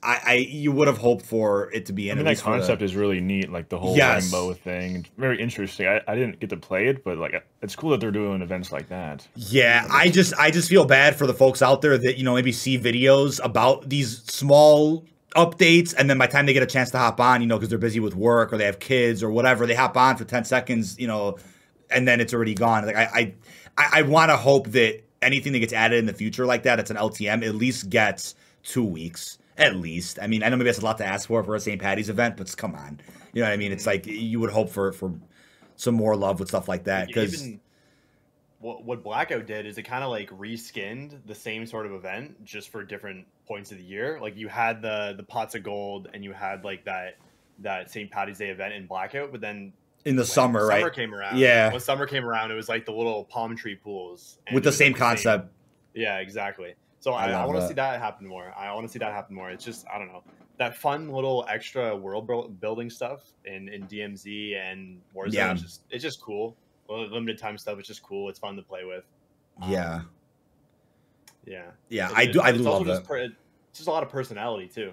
I mean, yeah, with like the King Kong mode added to Warzone, or the Snoop Dogg. I don't think Snoop Dogg had an event, but I mean, no, there was no. I thought they're gonna do like a big Snoop Dogg on the map, like, you know, blowing smoke in your like a fire dragon. You can imagine that. That would have been hilarious. Snoop Dogg walking around, just Oh my God, no, there's definitely some missed opportunities, but I will certainly say missed opportunity not to do a haunting event in Vanguard with Michael Myers, because Halloween Ends came out right around the time. I love the haunting for Cold War was amazing. The haunting for Modern Warfare 19 was fantastic too. But yeah, they didn't do one for Vanguard. One has been leaked out for Modern Warfare 2. We're not sure, you know, what the details are on that, but I know one leaked out a little while ago. But you were mentioning, you know, majority LTMs and, you know, little small updates to add personality. What about the expansion to the Path to Ronin event, right? The unlockable universal camos. Suda, have you taken any part in unlocking those over the last couple of weeks, that those have been available, right? Ability to get 2 universal camos through that event, and then there's even 2 universal camos by doing both of the raids. I know you haven't played much of raids, but Have you looked into that much with how, there's new opportunities to kind of grind something other than the mastery camo or just high kills? Like, what are your thoughts on that? I haven't actually went for any of the camo challenges. Well, for the guns I did because I wanted platinum on like pistols and snipers. But I didn't get into any of the challenges. I didn't get the crossbow. Seeing that it took 14 days, I was like, there's no way I can do this. I can't wait this long. It'll be old by then. Yeah. So I never actually fully got it unlocked. I don't typically go for the challenges, but I know there's a few cool ones they have. Like I saw the other day. I'm not sure if it was like a certain day, but they had this gun which had like a phasing laser sight or something, and it like had like a crucifix on it or something like that. Oh, I think you're talking about the Dark Ritual. Maybe the Dark Ritual bundle that came out. Yeah. Oh, that was a bundle? Oh, okay. That was one of the bundles, yeah. But the new marksman rifle, the Tempest, is absolutely disgusing. I mean, it's like a one tap to the head. It's pretty solid. But they definitely added in. Yeah, all good. When I play multiplayer or when I play like a search, I want to have a sniper that's a one shot. So I have the Victus. I think it's the most powerful. The sniper, yeah.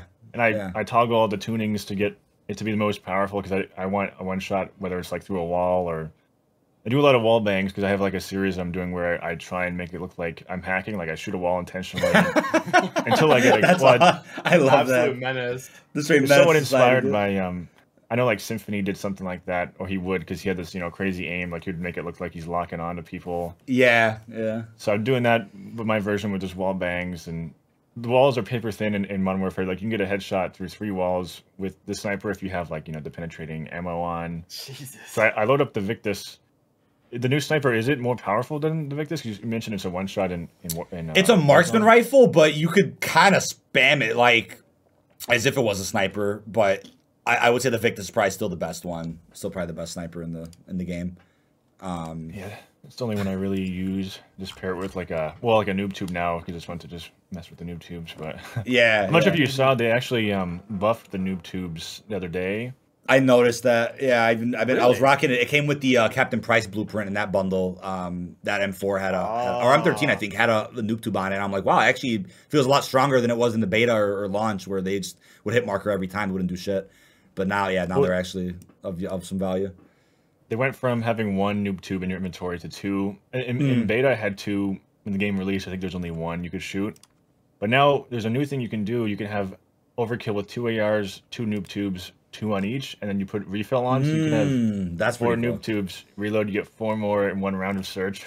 Yeah. So if everyone's buying noob tubes, you get like 24 noob tubes or something, and they're not. It's not always a one hit kill with those things, but it just something my friends and I were messing around with, just having all those noob tubes equipped. I think it's 24 noob tubes. A lot of noob tubes. That's actually crazy. That's a lot. Yeah. God. That's funny, man. I love seeing stuff like that. Yeah, it makes for some good content. They recently added it from 1 to 2 recently. I'm not sure why they did that, but they also allowed you to have 2 on 1 class, which like 2 different noob classes, which is interesting. But yeah, just something they added out of nowhere for no real reason, like last week. Yeah, there's definitely a lot of things like the way you just said it, right? Things for no real reason. There's definitely a lot of things like that across COD 2.0 that we at this point we just laugh and we just have a good time, and we're not too harsh. Obviously, there's things that you question, like, for example, what streak are you on when you're playing multiplayer, right? It usually at the bottom of your screen, it says, oh, your 13th kill, your 17th kill, how close you are to a nuke. You don't have that in this game. It was in the beta, and it's a feature that's just missing from this game now. It's like, I don't know why that was removed, right? There's so many little things like that that you just question, right? No classic minimap, but in some party game modes and ranked, I think, and then private matches, you have classic minimap right there, but why not in regular pubs, right? Things like that you're just like, huh? Scratching your head and wondering, why was time dedicated to removing or adding something that was unnecessary? But then you see a lack of dev time in something like a 6v6 map that we need to see, an original one for that matter. Lots of weird scenarios like that. They also updated the mastery camos, another kind of weird thing that I don't really think people were asking for. But they sped up the rotation of like the cycle of the skin, right? Like it would move quicker or something. Orion now moves quicker, and Polyatomic is now animated when before it was just a solid camo. cool, I guess. I mean, I saw some mixed reception to the polyatomic change where everyone's like, oh, why did they make it animated? It was better before. I think it looks cooler now when it's animated. That's just my opinion. But Orion now moving faster than it did before, I think it's just getting closer to dark matter from the Black Ops games. Not complaining. I think that's great.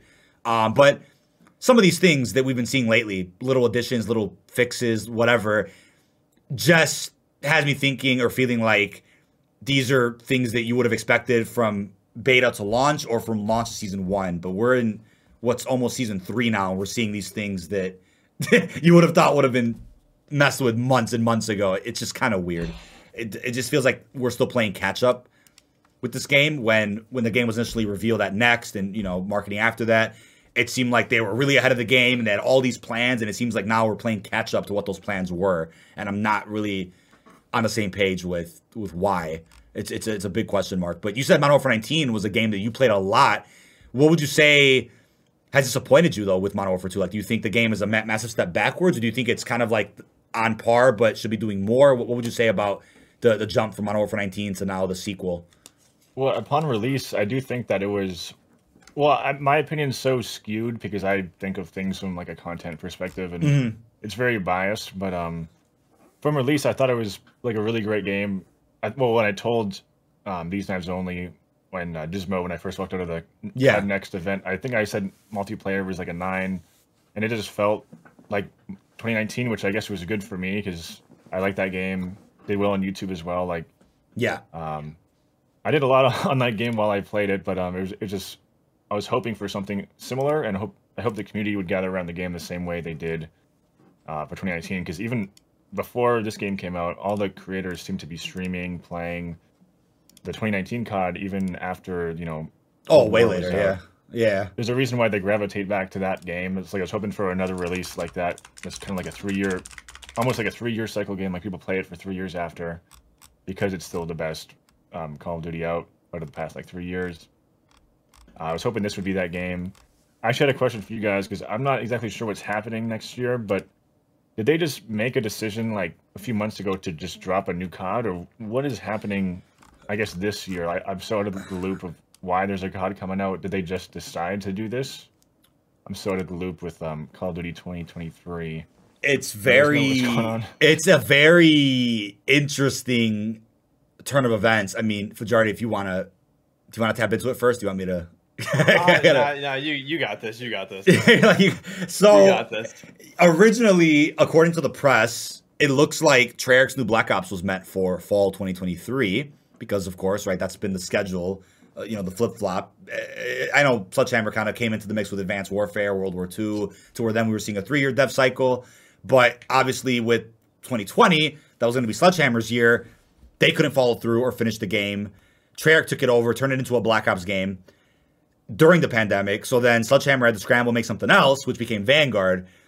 And that kind of threw off the whole dev cycle. So everyone's like, all right, well, that means after Modern Warfare 2, it's got to be another Black Ops game, right? Because Vanguard just came out last year. It can't be another Sledgehammer game. So that was always a big question mark of like, what's next? Who makes the next COD? What's happening now? Because Sledgehammer make a new game on time.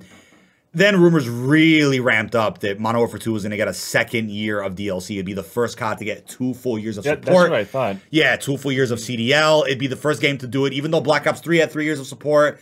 Black Ops 4 was confirmed to get that. Never did, because Treyarch had to leave Black Ops 4 and work on COD 2020 in place of Sledgehammer. Then Cold War let me backtrack. Modern Warfare 19 got 2 years of DLC, essentially. Modern Warfare 19 got a couple new maps, a couple new weapons, a bunch of bundles during its second year while Cold War was out. And then Cold War got an even bigger year or two than Modern Warfare 19, where Cold War got, it was, I think, 2 multiplayer maps, 3 weapons, about 17 bundles, a super Easter egg and zombies, a bunch of cool, LTMs playlist. So we've seen kind of what it looks like for a COD to get updated for multiple years, but never to an extent where another new COD doesn't come out because of it. So all these rumors kept ramping up from people that had gotten leaks correct in the past that Modern Warfare 2 would be a 2-year game. And then Jason Schreier, a gaming journalist you might know, he breaks the news that 2023 is just more Modern Warfare 2. It'll be an expansion you have to pay for. And then to get into specifics, right, there was rumors of like all classic Modern Warfare 2 and 3 maps from back in the day coming back remastered for the new Modern Warfare 2 as a part of like a year 2 expansion. those are all the rumors, right? Then it gets crazier where on Activision investor calls, they keep confirming, yeah, there is a new COD coming in 2023. And they didn't say anything else aside from that. We're like, wait, huh? Jason Schreier, the journalist I just mentioned, comes out again and says, update, guys, they've changed their mind. What once was going to be an expansion of Modern Warfare 2 that you pay for has turned into a full-fledged Call of Duty featuring a campaign, a multiplayer, and I think even a zombies is rumored. That's being led by Sledgehammer, but all devs are kind of on deck helping with it. That's what has changed in the last couple of weeks. It's unclear how that would make sense, how it'll work, but it's essentially a Miles Morales to Spider-Man PS4 situation, essentially. That's what it looks like, right? A spin-off game built on the same engine and technology, same assets, but that gets charged full price. So that's kind of where we're at right now. It'll be a new game, which I'll say I'm happy about that because we want Treyarch to have an extra year of development for their Black Ops. Yeah. Let's not rush them for whatever they're working on. So that's the recap. I know it's a bit of a long answer, but that's kind of the recap on what's happened with... Yeah, I wasn't aware fully. It's very weird. Yeah. I knew that. Well, I was under the understanding that there was no COD this year, so I was happy about that, thinking, oh, we can finally sit with the game for 2 years and not have to worry about a mid-release. Well, in my opinion, I wasn't a fan of Vanguard. I'd rather have it, just... I mean, I wasn't a fan of Black Ops Cold War either. I know that was a pretty big game for a lot of people, but I was hoping that Modern Warfare 2 would just get its own 2 years, and I thought that's what was happening. That's all I heard, that there's no COD 2023, but when I heard there was, I was like, oh no, it might be rushed, it might be another, just like a filler game.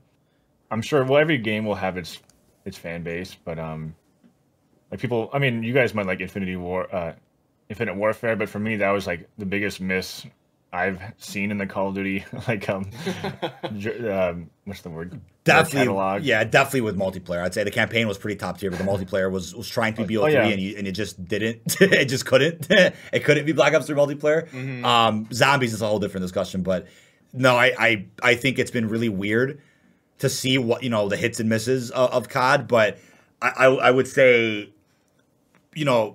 in regards to Modern Warfare 2 getting 2 years of support, I think we're way past that stage now where people even want that. I don't know if you agree with that, but I feel like that ship has sailed. I think if the momentum had remained the same from COD Next to launch to Season 1, because it was strong for those 3 periods I mentioned, but right after Season 1 Reloaded, after like December 15th, and then for like a month and a half until February, that momentum dropped off so quickly because of zero communication, questionable game decisions. After that, I feel like is when people were like, we don't want this game to have 2 years of support. Because I think at that point, it's like, all right, you give the game 2 years of support. Does that mean, everything already feels spread thin to an extreme? Do you want to spread that out even farther to 12 seasons of across 2 years? Like, it already feels like we're not getting nearly enough. So can you imagine that for 2 years in a row? That just would not work.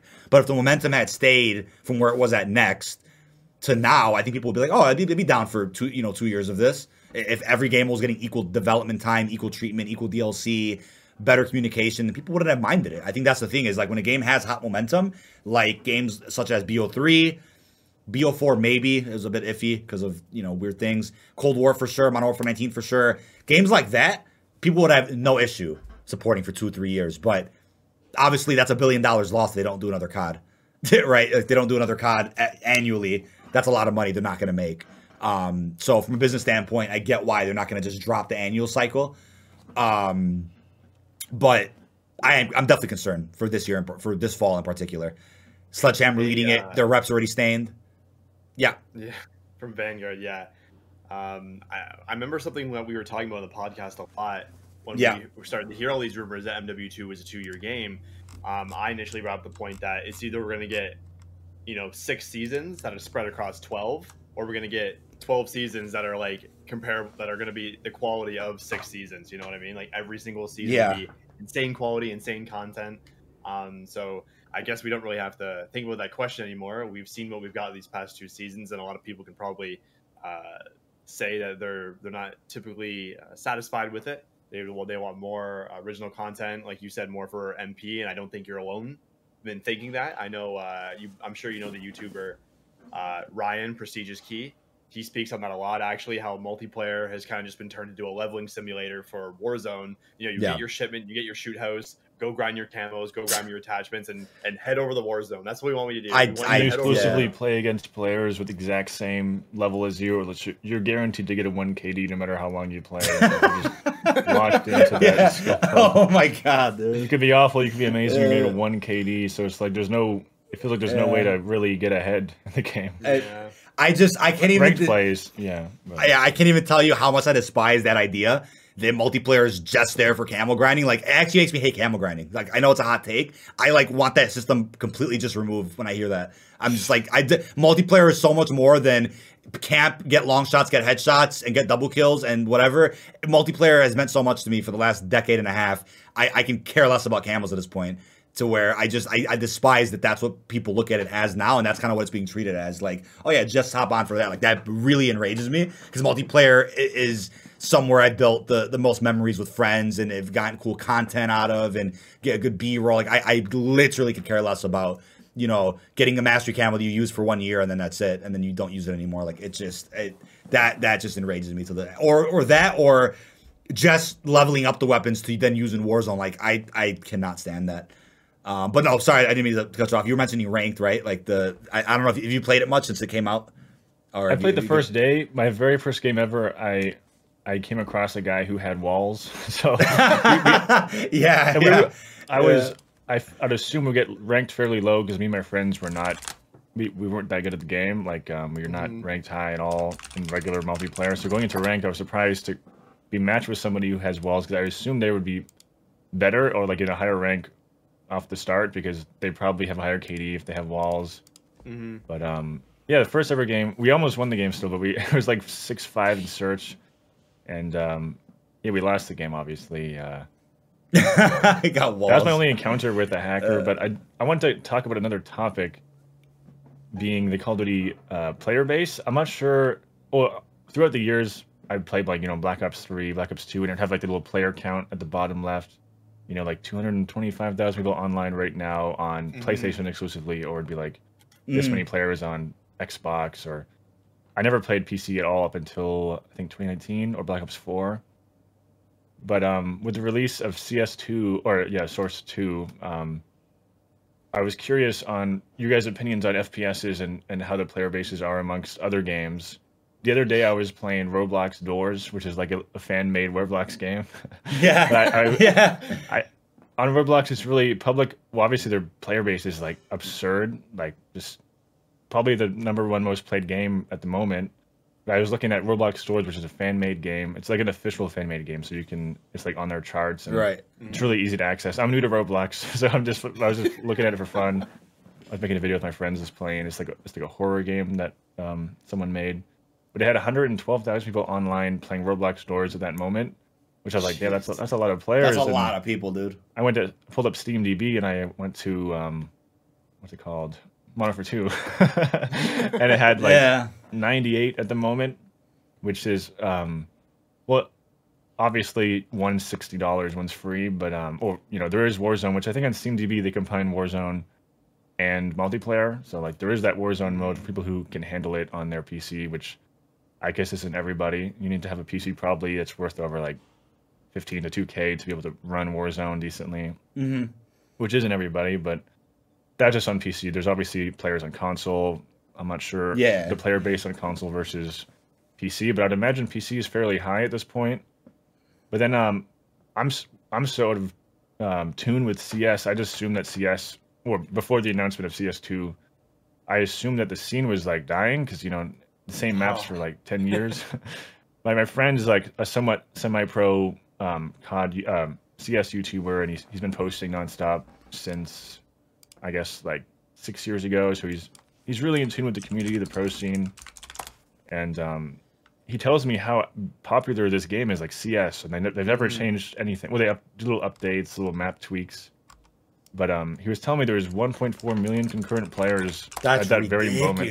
What? And this is before CS2, and it was like, oh, they just broke an all-time record after not doing anything for years, like no new maps, nothing new, just 1.4 million concurrents. It must have not been many people in America, because they're really big internationally. Like, I know they have a huge Brazilian fan base. I forget the other countries they're really big in, but like my friend Yeah. who makes CS content, you go to his demographics, he has like 25% Brazil, America's Wow. like 20%. So like America's lower than Brazil, which doesn't make any sense. You would assume that, well, he's American, you'd assume he would have a good size there, but it's a very international game. My first ever pro event was a CS event, ESL New York 2017, I think. And I went there. It was the Barclays Center, and it was completely packed out. It was before I ever went to a COD event, a pro COD event before CDL formed.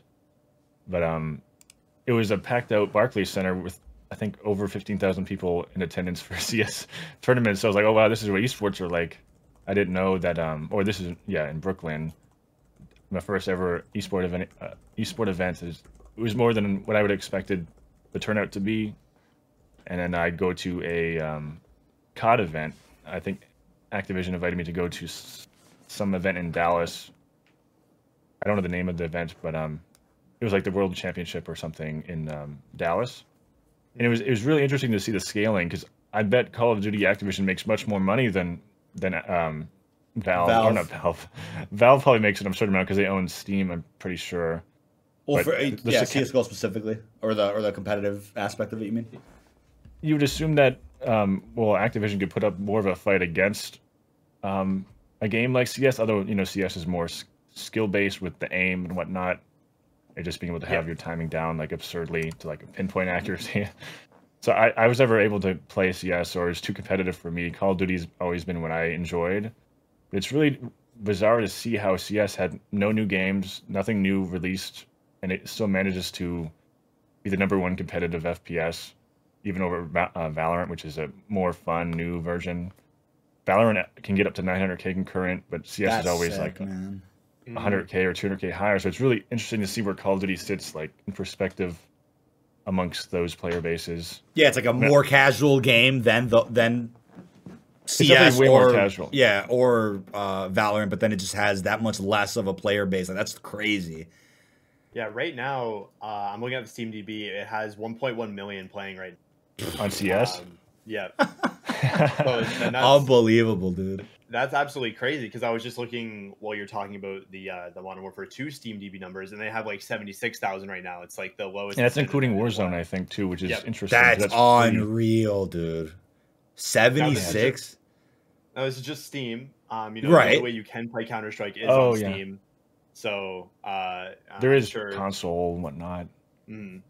So yeah, with console, I'm sure there's a ton of people on PlayStation, a decent amount on Xbox. It probably adds up to like over 200k, but still the numbers are kind of crazy for yearly cycles. They make way more money releasing, you know, games every year than Counter-Strike could, unless you found a counter in the skins. I'm not sure how they really profit off of that, but that's like a whole market, like a whole stock market they got on CS. I don't even know how that. Yeah, I was a big CS player back in the day. I don't know, I just loved the game. Me and my brother played it. And thinking about it, like, I was playing that in like 2016. It's pretty much like the same thing now, and they're coming out with, you know, CS2, and I want to hop on it. It's gonna be I hopped back on CS:GO just the other day when they announced it, just to kind of see what was up. So, yeah, CS is it's a crazy anomaly of a game. No pun intended, because, you know, the CS YouTuber. Yeah. Yeah, it's just CS is just a crazy timeless game. I don't know how they do it. I really don't. With Call of Duty, I feel like there's always something they could do to, I guess, have more of a presence amongst the other FPSs. It's just that it's hard to say what it could be. Obviously, we play Call of Duty more than those other games. We would like them to be able to have a community that can, you know, survive longer than, or like have more concurrent players. Would be good for everybody in the community if Call of Duty was up, essentially.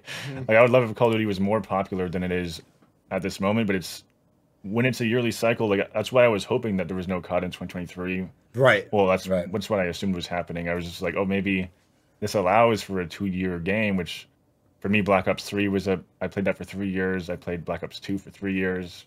I played Modern Warfare 2019 for like a year and a half.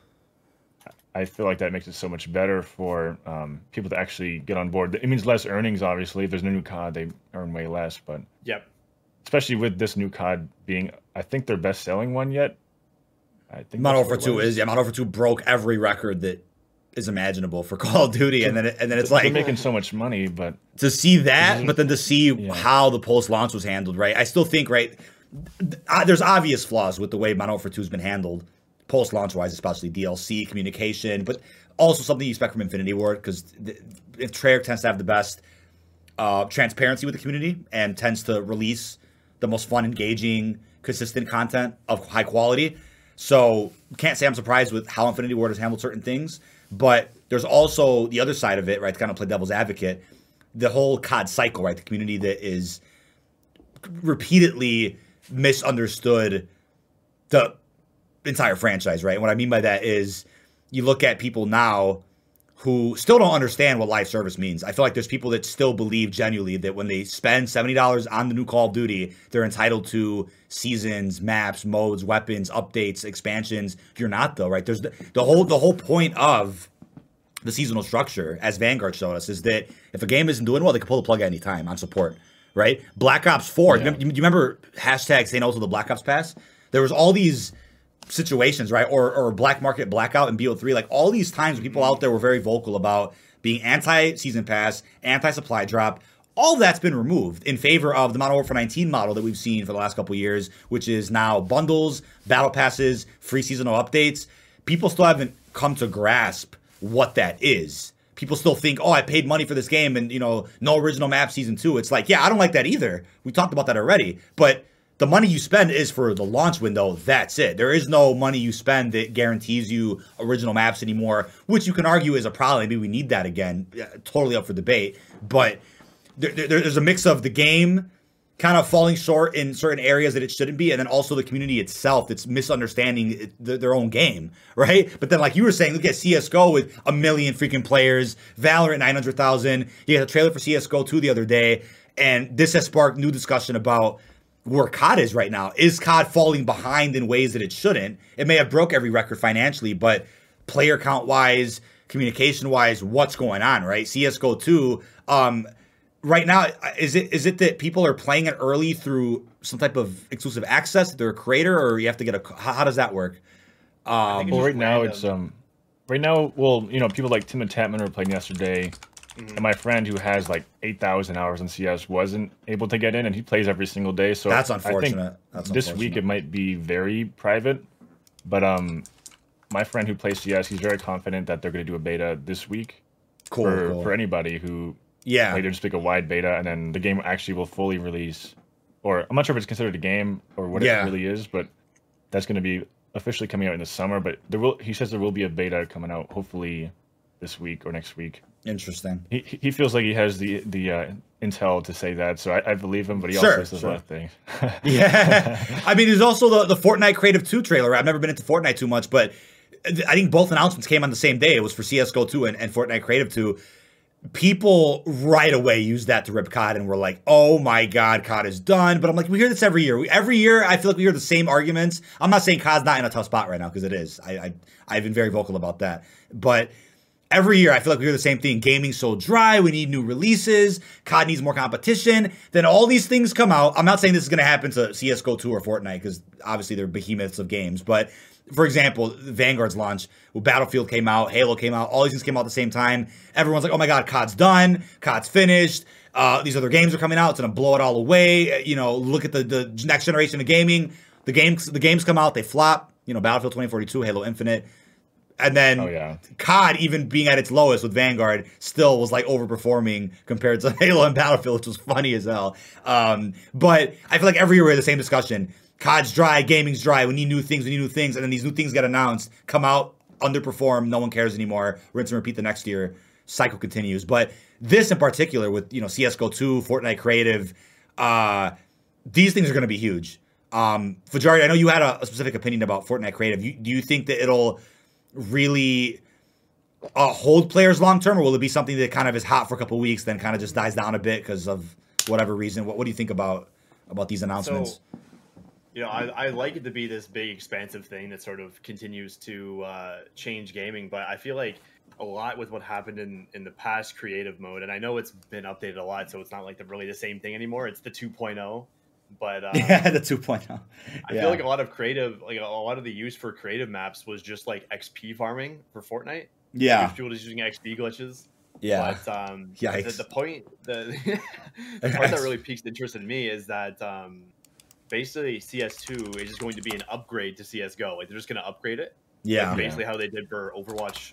Yeah. They shut down Overwatch and opened up Overwatch 2.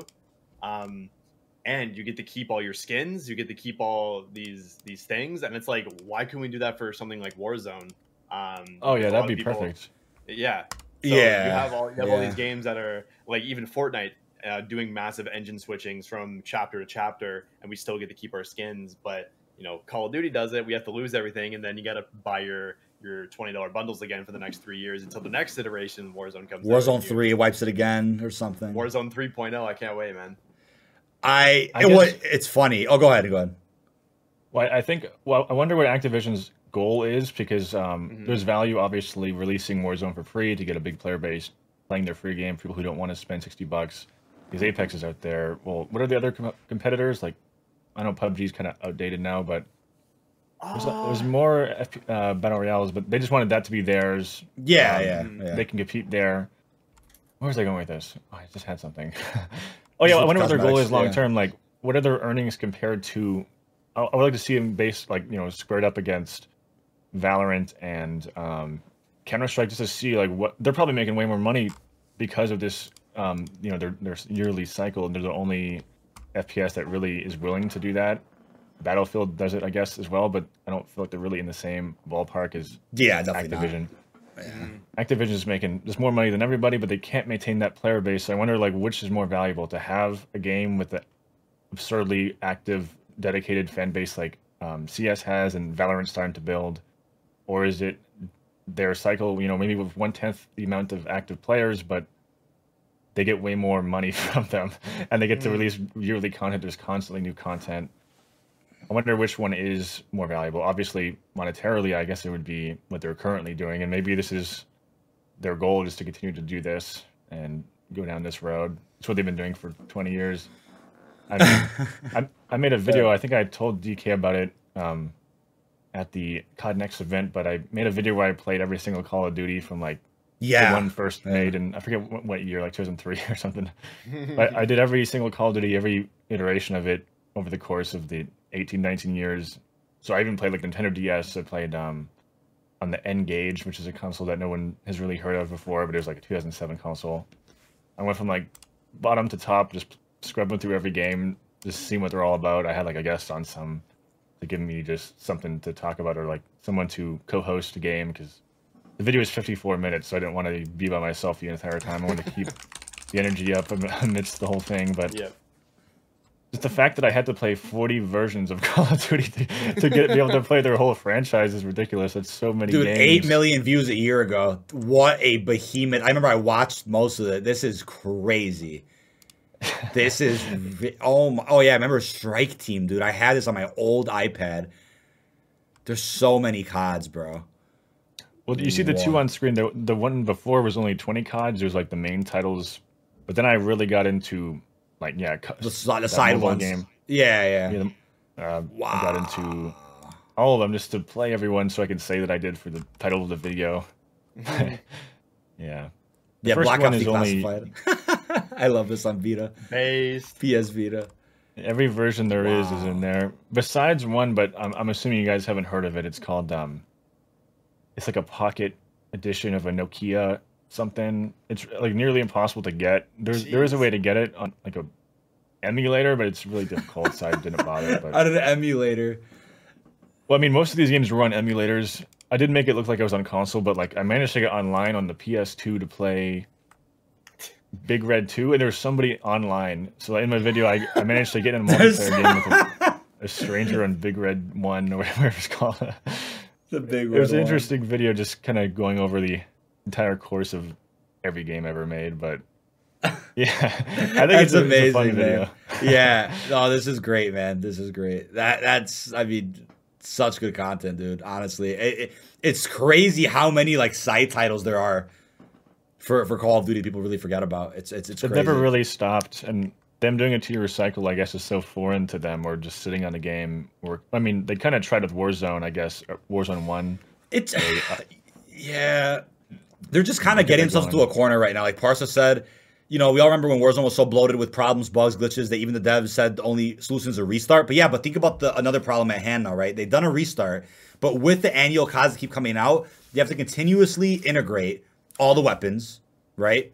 And all the features or whatever of each new COD. So it's going to get to a point, regardless, in a couple of years where you're like, all right, there's too many weapons in Warzone 2 now.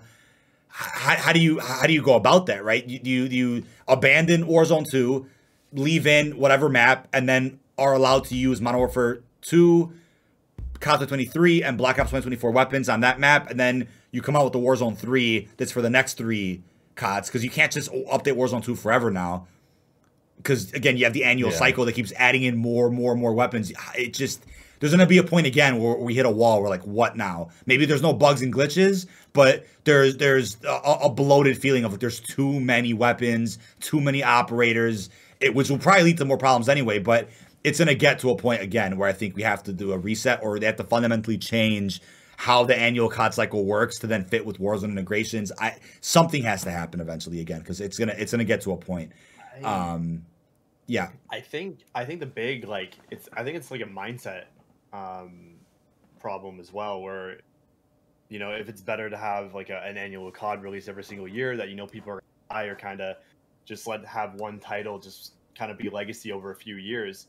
I think a lot of people, you know, if they don't like something about a Call of Duty game, they're like, oh, I know another release in like 8 months, so I'll just wait for that. Yeah. So maybe you see a lot of drop off in that case. But for example, in games like CS, Fortnite, Overwatch, and Valorant, you know, there's not going to be I mean, I guess CS kind of has like a 2, but it's like it's an upgrade, so it's kind of still the same thing.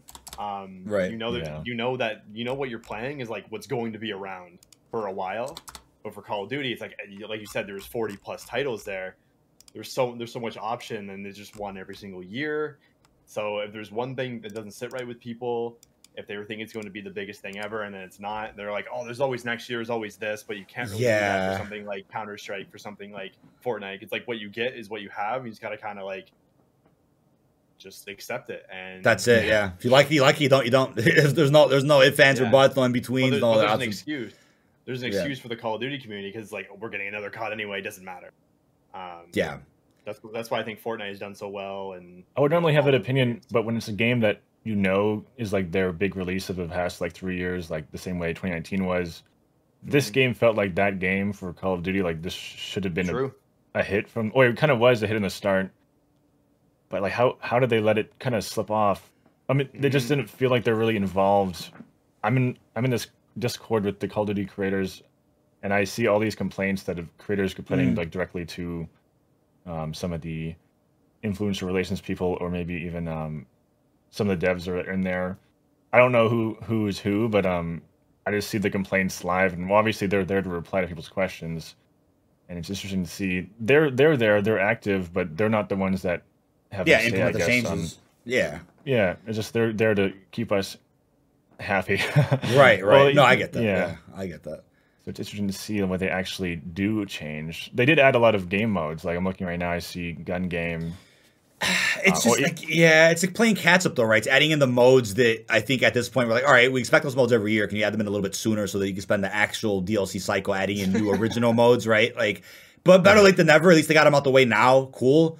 But it's just one of those things, right? For example, squad sizes for Resurgence being marketed as available during Season 2 launch, and then they're not, and then they're saved for Reloaded instead. It's like, why is it squad sizes for Resurgence are being considered content now you have to kind of wait for week after week? Like the COD 2.0 so far has a really big gatekeeping issue. We've talked about it before. I know you're not into DMZ too much, but Building 21, best example. They gatekeep how you can play the map, when you can play the map, right? Because you have to get key cards to play it by finding them in the environment. Then you can only play the map on Thursdays to Sunday. Then it gets taken out.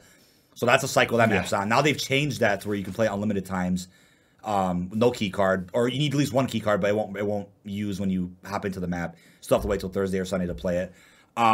Spec Ops, for example, with raids originally you needed an assignment. You have to do a raid assignment to then play an episode. So you had to do a challenge in multiplayer, Warzone, or DMZ to then get an assignment that gives you a week access to raid. They got rid of that. Oh, yeah. So I'm like, that's another weird gatekeeping thing. Also, stars. You earn stars in Spec Ops, right? You can use those stars to upgrade your kits that you can use in Spec Ops missions or raids. They even gatekeep that, where you can only get a certain amount of stars per week. So if you want to max out all your kits, you got to wait at least 6 months of grind. Do 6 months of grinding to actually max out your kits based on that system. So it's like a really weird gatekeeping issue. Also, the way the roadmaps and seasons have been handled, where they'll market something as in season, or actually, let me correct myself. They'll market something as beginning of season, but what that actually means is the season could start, and you might have to wait 2-3 weeks, right? Every Wednesday is a playlist update, and one of those Wednesdays could be when they add in certain content. So it's actually even more unclear now when things are even coming out with the season. It's like things like that you just question, and then you look at, like you were saying earlier, is it smarter for them to kind of focus on their player base long term, or is it smarter to just keep pumping out those annual games and those annual bundles? Like, what do you think makes more sense for them? I think it's pretty clear what their focus has been. It's that annual cycle, annual bundles, not really the long term player base. Because, like Fajardi was saying, it's kind of combustible at this point with how a couple complaints could mean, all right, I'm still not going to play this game that year. I'll wait for the next COD instead. It's like it's turned into a habit with the series, which is really unfortunate. Which I think hopefully should come to an end at some point, but. I would say if there's any COD that will likely get 2 years of full support with no new COD coming out, it might be the next Black Ops. Might be. But then with the whole thing about Microsoft taking over, all that could throw all those plans out the window that we don't even know, what could happen with COD going forward. But there's even a poll in chat, right? Are you worried about the future of COD? 55% say COD's in trouble. 45 say COD will be just fine. Funny results. I mean, here's the thing, right? Not into fear-mongering or any of that, or starting hate trains and being negative every day about COD, but it definitely is starting to see where the community's mindset is with the franchise, right? Like, is CSGO 2 or the new Fortnite creative thing, is that enough to kind of put a nail in the coffin for Modern Warfare 2, or are we still just going to see everybody come back for Sledgehammer's new game? Or did Sledgehammer ruin their rep that much with Vanguard to where it instantly stains the new COD from the start? In the next few months? Like, I really want to know what the marketing and interest will look like for this new game coming out. Modern Warfare 2 had all these promises and all this crazy marketing, COD Next, all these things. Do you think it's going to be like a boy cried wolf situation where now everyone looks at it and like, oh, you said that last time, you said that last year, and look what happened, right? It's like, I really wonder where the community is going to be at. I don't know, it's a bit of a rant there, but any thoughts on that overall, like piece by piece there, about kind of where the community is at? The community, I guess, kind of is based around, if people are on Twitter, you see Charlie Intel, you see Doug, and I feel like they're kind of they're two vocal people right now that are upset with the game, and I don't even know they're allowed to be upset, to be honest. yeah, right. but seeing them, I feel like those two people have the power. Well, I know, those two individuals have the power to, I guess, turn the tides. Like, let's say that Call of Duty rubs them the wrong way, the community is like falling out, I guess maybe on PC. I feel like console they'll always be fine, because those console people are always going to buy COD. It's like the only thing they can really play on their console anyways. You can't play any other, you probably can play Apex, but you can't play CS or Valorant, obviously. Yeah. So they're always going to have those console customers, but I could totally see the PC player base potentially, or even even these current Warzone streamers, they're all entertaining the idea of playing Apex. Like, I think Nick Merckx, FaZe Kaylee, she's on Apex like religiously now. Yeah, they moved over completely after Caldera. Just, stopped, I think, right? and it was like, oh, I thought that was it. Oh, that's it. Like, I thought you were gonna give it another chance, maybe like wait for an update, but they're just like done. Like, I guess they left. There goes a few big people in the community just no longer here, which I guess for Call of Duty that might be a hit in a way. Like, some of their bigger streamers is migrating to other games. They might come back to Warzone, but they're no longer exclusive to the game. And right, I don't know. With Charlie Intel and those guys having their opinions, I feel like the crowd kind of follows them. Like, I look at Charlie Intel as like the guy who I would assume would have a connection with Call of Duty, and I know you know him probably more personally than me, but he seems to be very transparent through social media. As of lately, for sure. As of lately, for sure.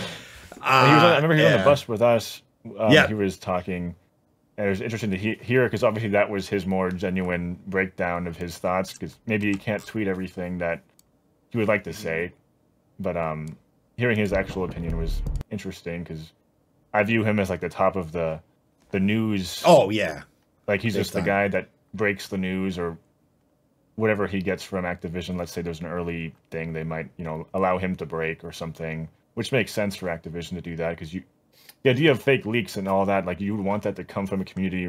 It looks more like, oh, it's anticipated. Oh, we leaked this ourselves, that we had Charlie Intel break the story. It looks like it's fan story or like, you know, from the community. Like we want to see a leak. So I totally get how they go through news sources like Charlie Intel, but I don't know how they work together. But just seeing them kind of go against the game has been interesting, and very, very interesting. with them, I feel like the whole community is kind of on board with Charlie Intel and Doug, just because like they're kind of the voices, I guess, of at least the PC player base. But yeah. Yeah, majority honest thoughts though on like where the community is at right now and where you think it's going to be when Sledgehammer's new game gets announced. Like, do you think it is going to be a really weird next like year and a half ish before the next Black Ops, or what would you say?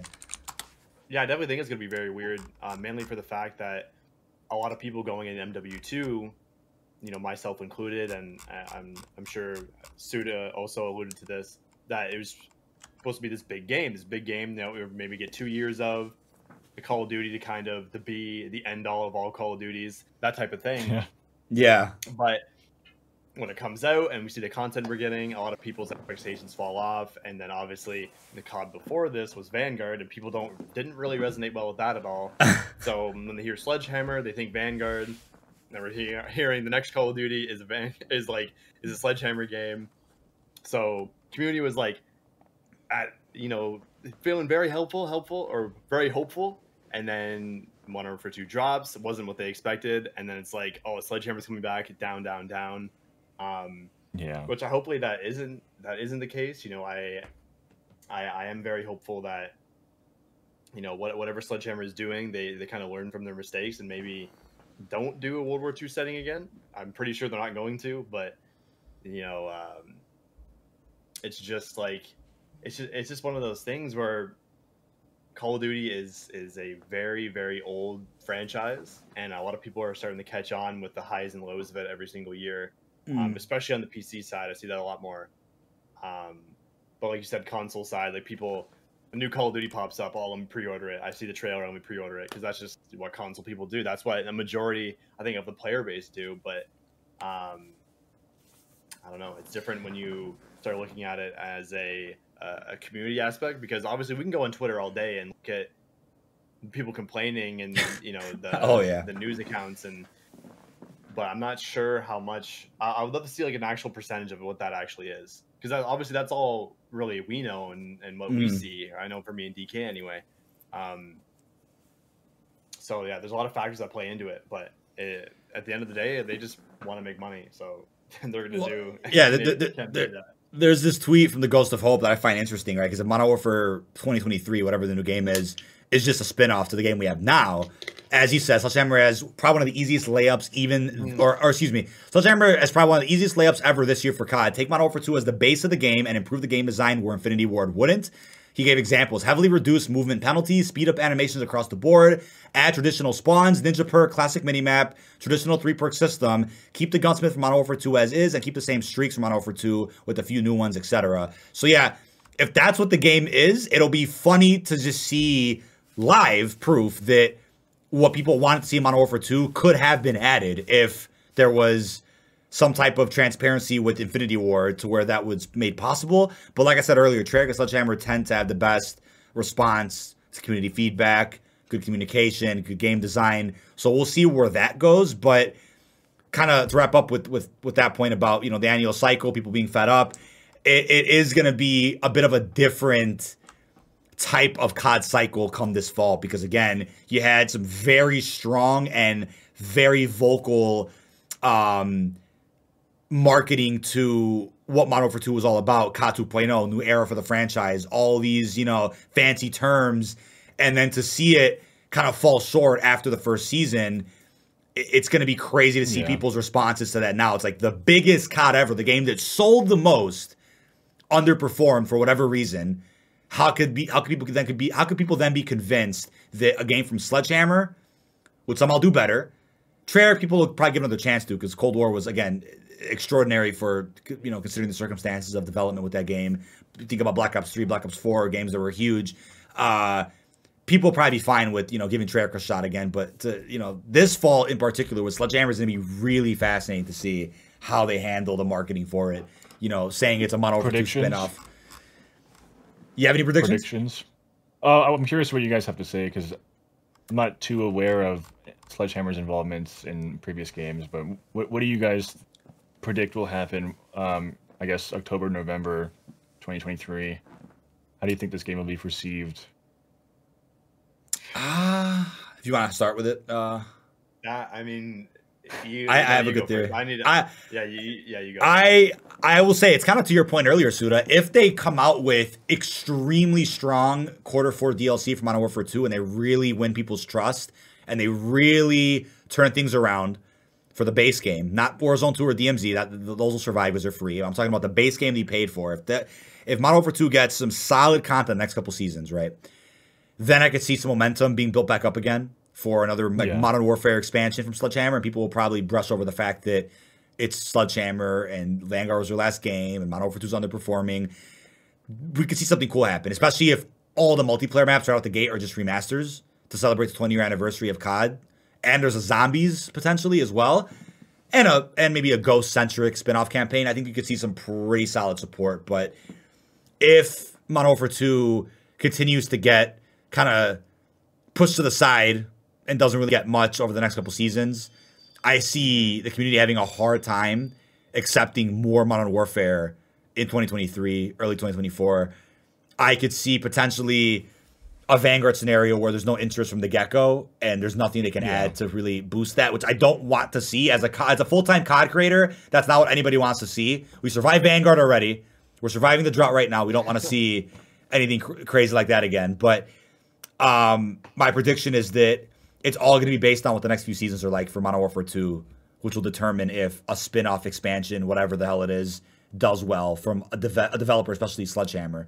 But yeah, Fajardi, any thoughts? I can only imagine they're going to go like crazy on these next seasons, because just seeing well, I'm assuming they saw the feedback on season 1 from multiplayer players and the dissatisfaction. I'm assuming from everybody. I didn't actually see their actual reaction from them fans, but I'd assume that's how season 1 was perceived. Unless you like that one Warzone mode, I know tons of people were happy about.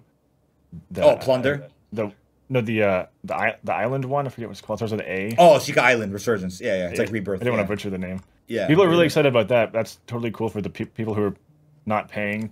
Who never had to pay to play the game because it's one of their free modes, but. You just hope that there'd be more coming, even just bringing maps back. Like, I want to play High Rise, I want to play Quarry. I know they're going to put that in Q4, which sucks, but I would love to have something I hope they don't, man. accessible. I already know High Rise is coming back at the end. The same way with Black Ops Cold War, I stopped playing fairly early, but towards like the end of the last season, they put some really cool maps in there. They had like WMD and I forget what other maps they added towards the end, but it's like classic maps I wanted to play, but I already gave up on the game. I see. It's too late for me to go back. I want to play these maps, but I gave up on this game already. I can't go back. No, I see. Yeah, I don't want to have that happen again. But yeah, what are your predictions of here? I was like, oh, he's funny. Yeah. You brought up an interesting point. How they kind of have to go hard in these next few seasons, and I think I really hope that season 2 Reloaded is kind of the turning point for that, because we're starting to get better bundles. We're starting to see, characters people are interested in the raid. I mean, I don't want to spoil it, but like a fan favorite character came back from 2019 in the raid. So like they're starting to, maybe try to get their footing down on some things that people want to see. And, there's a lot of distrust in the community right now. I think there's a lot of distaste, but I think what shoots people in the foot the most every single year is that there's kind of like, I don't like what we have right now. I gotta let's wait until this next game, because it should make everything back to normal. It should make everything, enjoy Call of Duty again. So you start putting these unrealistic expectations on something, and I think that's what really happened with MW2. someone in chat mentioned a lot of the leaks about how they were really wrong. Very bad. Yeah, very bad. Which I think that also played a large part in the estimation about how good MW2 would have been, because there was a lot of leaks that said it was going to have all these expansive features and map editors and this and that, and then it doesn't have any of it, and people were like, oh, I thought we were going to have this, and then it just doesn't have it, and then it's just all a spiral. It's all a spiral down, which is quite sad. But my prediction, I want COD to be in the best shape it can be. I'm not praying on its downfall. But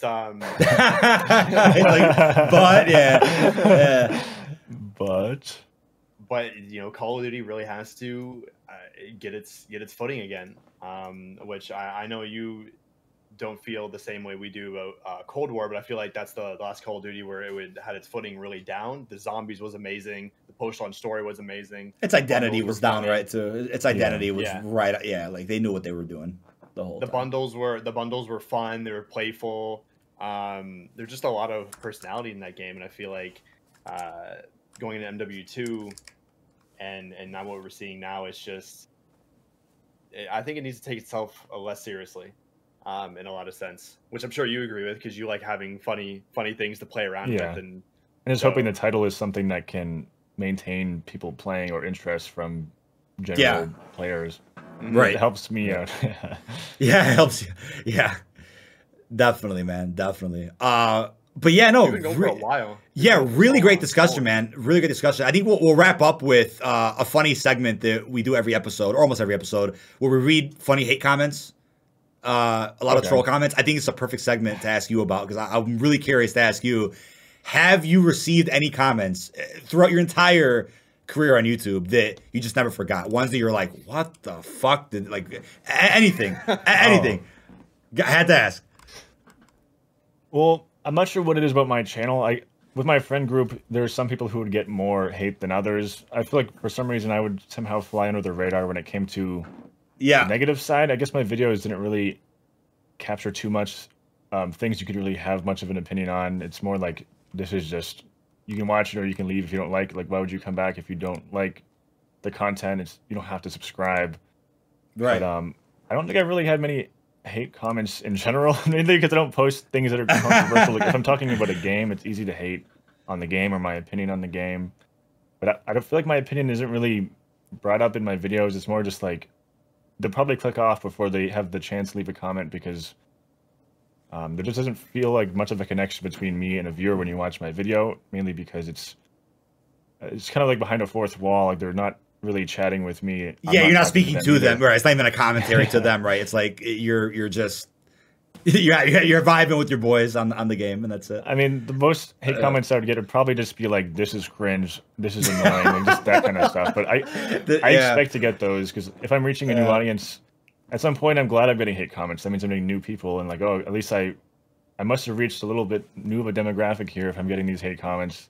Yeah. And sometimes it's constructive criticism, but like saying it, this is cringe or L, like it doesn't really help me out much. L. But I didn't forget to. I'm gonna roll the intro right now. Let's get it. Who are these people?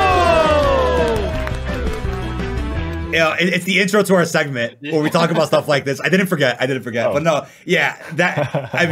that's good though. That I forgot to tell you about that earlier. Oh yeah, I forgot to mention that. We usually talk before the episode. Hey, there's gonna be a little segment where we play an intro and we go into some funny shit.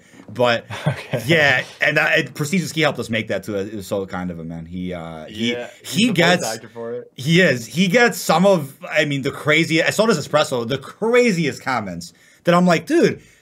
To some of the most wholesome creators, talking about them, some of the nicest people I've ever talked to or met or played with or collabed with and podcast with. Why are people talking crap to them, but not the channels that, bash the game daily and monetize literal hate speech about the fucking game? Like, it's like they don't see those comments ever. They get people agreeing, with their cult mentality that COD's been dead for the last 10 years and F this, F that, and let's attack devs. Like that content doesn't get any hate, but it's just crazy, man. I got a few here. COD is dead after I finished the Battle Pass. I'm done. This was funny to me because I'm like, you're done with COD, but you still have to finish that Battle Pass, right? I guess, I know you spent money, so maybe you want to finish it, but it's like, just fucking, come on, man. This is a good one. From Heisenberg. What was that lock on, bro? At first, he was aiming at the upper torso and then just snapped to the head. I used 0.25 speed, but you can see it normally too. Yeah, so now I'm getting the hacker accusations. Oh, so is this on your video? Yes, these are across all of okay. You know, my last couple videos. I mean, that's a compliment, if anything. That means he can't believe you hit that shot. And Yeah. Down. I am a sweat though. Yeah, he is Eisenberg. Like, I'm a sweat, and I've admitted I've been playing COD since COD 4. Literally, I'm a sweat. I've just been playing that long. I'm a sweat. I get it. My man uses the money from clickbait to buy skins he already spent money on another game. Peak COD YouTuber. Thumbs up. Yeah, there's some crazy shit here. I'm not tuning into your stream ever or anyone else's stream ever. Okay. The relations team is the big reason we are where we are. No honor, no integrity. You have talent, that's for sure, but don't sell your soul for a birthday cake. Like, what is that? Like, what does the relations team have to do with game development, right? People that put together this pizza box that was crazy cool, or any you know, COD point giveaway, whatever, COD Next, they have nothing to do with SBMM, lack of 6v6 maps, plunder, nothing to do with that. People have not understood that yet. The package should have been for the ones who paid for the Vault Edition. Bad Bunny commented this too. Everyone knows Bad Bunny, right? Yeah, I mean, I don't get it, man. The real one. DK stands for Activision Shill. This game is shit. We have less maps after this new map than all COD at launch. Why do you Americans always skip over Canada? We're literally the second largest country in the world.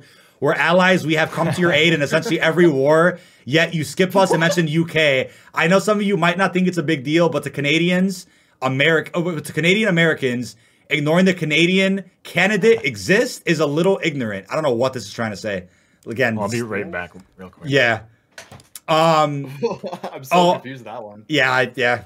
You need to answer that one. You don't understand it, so I don't know what the fuck you're trying to say there. There's nothing really to say. I don't know. Yeah, what you're talking about. I did tweet out when I went live the other day about the Universal Camo event. Somebody quote tweeted my announcement tweet saying, "Universal Camo does not exist. This is some hella clickbait, brother."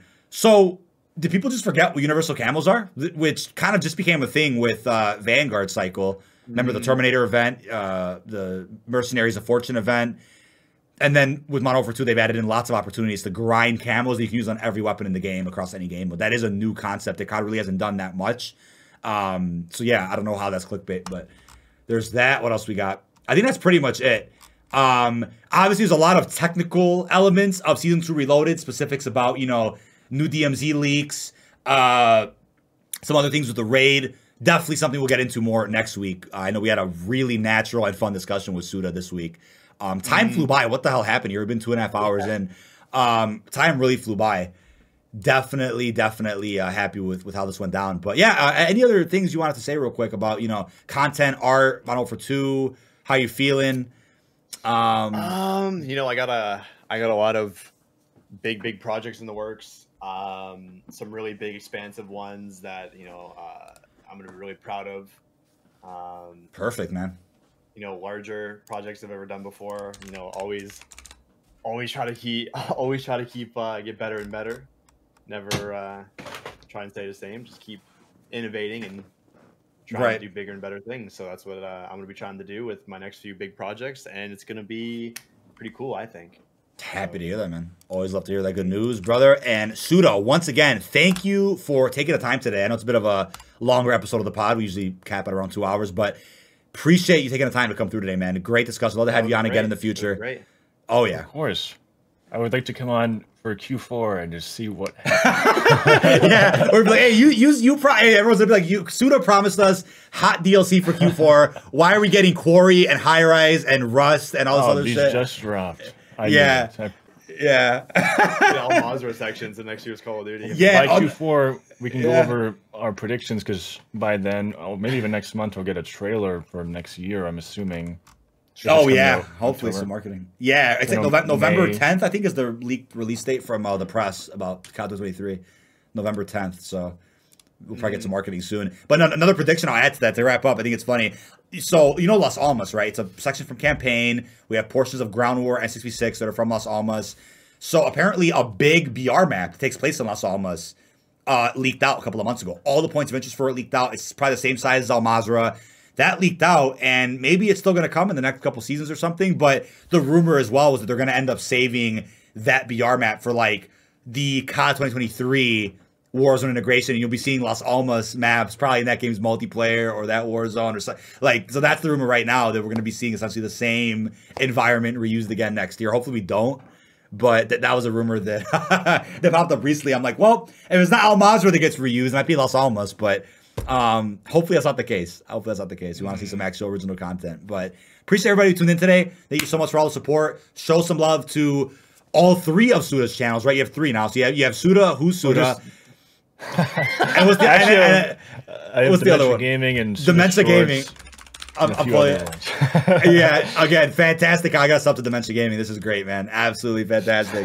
But wish you all the best with your content, whether it's COD Focus or not, man. Hopefully meet again at the next COD event if there is one. Hopefully there's no new COVID resurgence or anything like that, and we can all meet up again at another event. Because I think COD Next was the first in-person event since, was it Modern Warfare 19, I think? That was probably the last one? Yeah. I went to that one as well. Okay, was that your first? Which one was your first like in-person COD event? Well, I played every Call of Duty and all that, but I've started to forget the order of games. It's like a borderline dyslexia here. Like I went to Black Ops 4. What was after Black Ops 4? I'm sorry. After Black Ops 4 was Modern Warfare 19. Yeah. Okay, I went to that one, and then the next one was COVID restrictions, right? COVID, yeah. Colo didn't have one because of COVID. Vanguard didn't have one because of COVID, and then it was Modern Warfare 2 had one. I'm trying to think if I went to one before. What was the game before Black Ops 4 again? World War II. World War II. And then before World War II was... I don't think I went to that one, no. Before World War II was Infinite, and then before Infinite is Black Ops 3. So, oh, look, damn. I guess Black Ops 4 is my first one then, and then just those 3. Yeah, absolutely fantastic, man. But with that being said, folks, appreciate you guys for tuning in, and we will see you in the next one. Peace out, everybody. Yes. Bye-bye.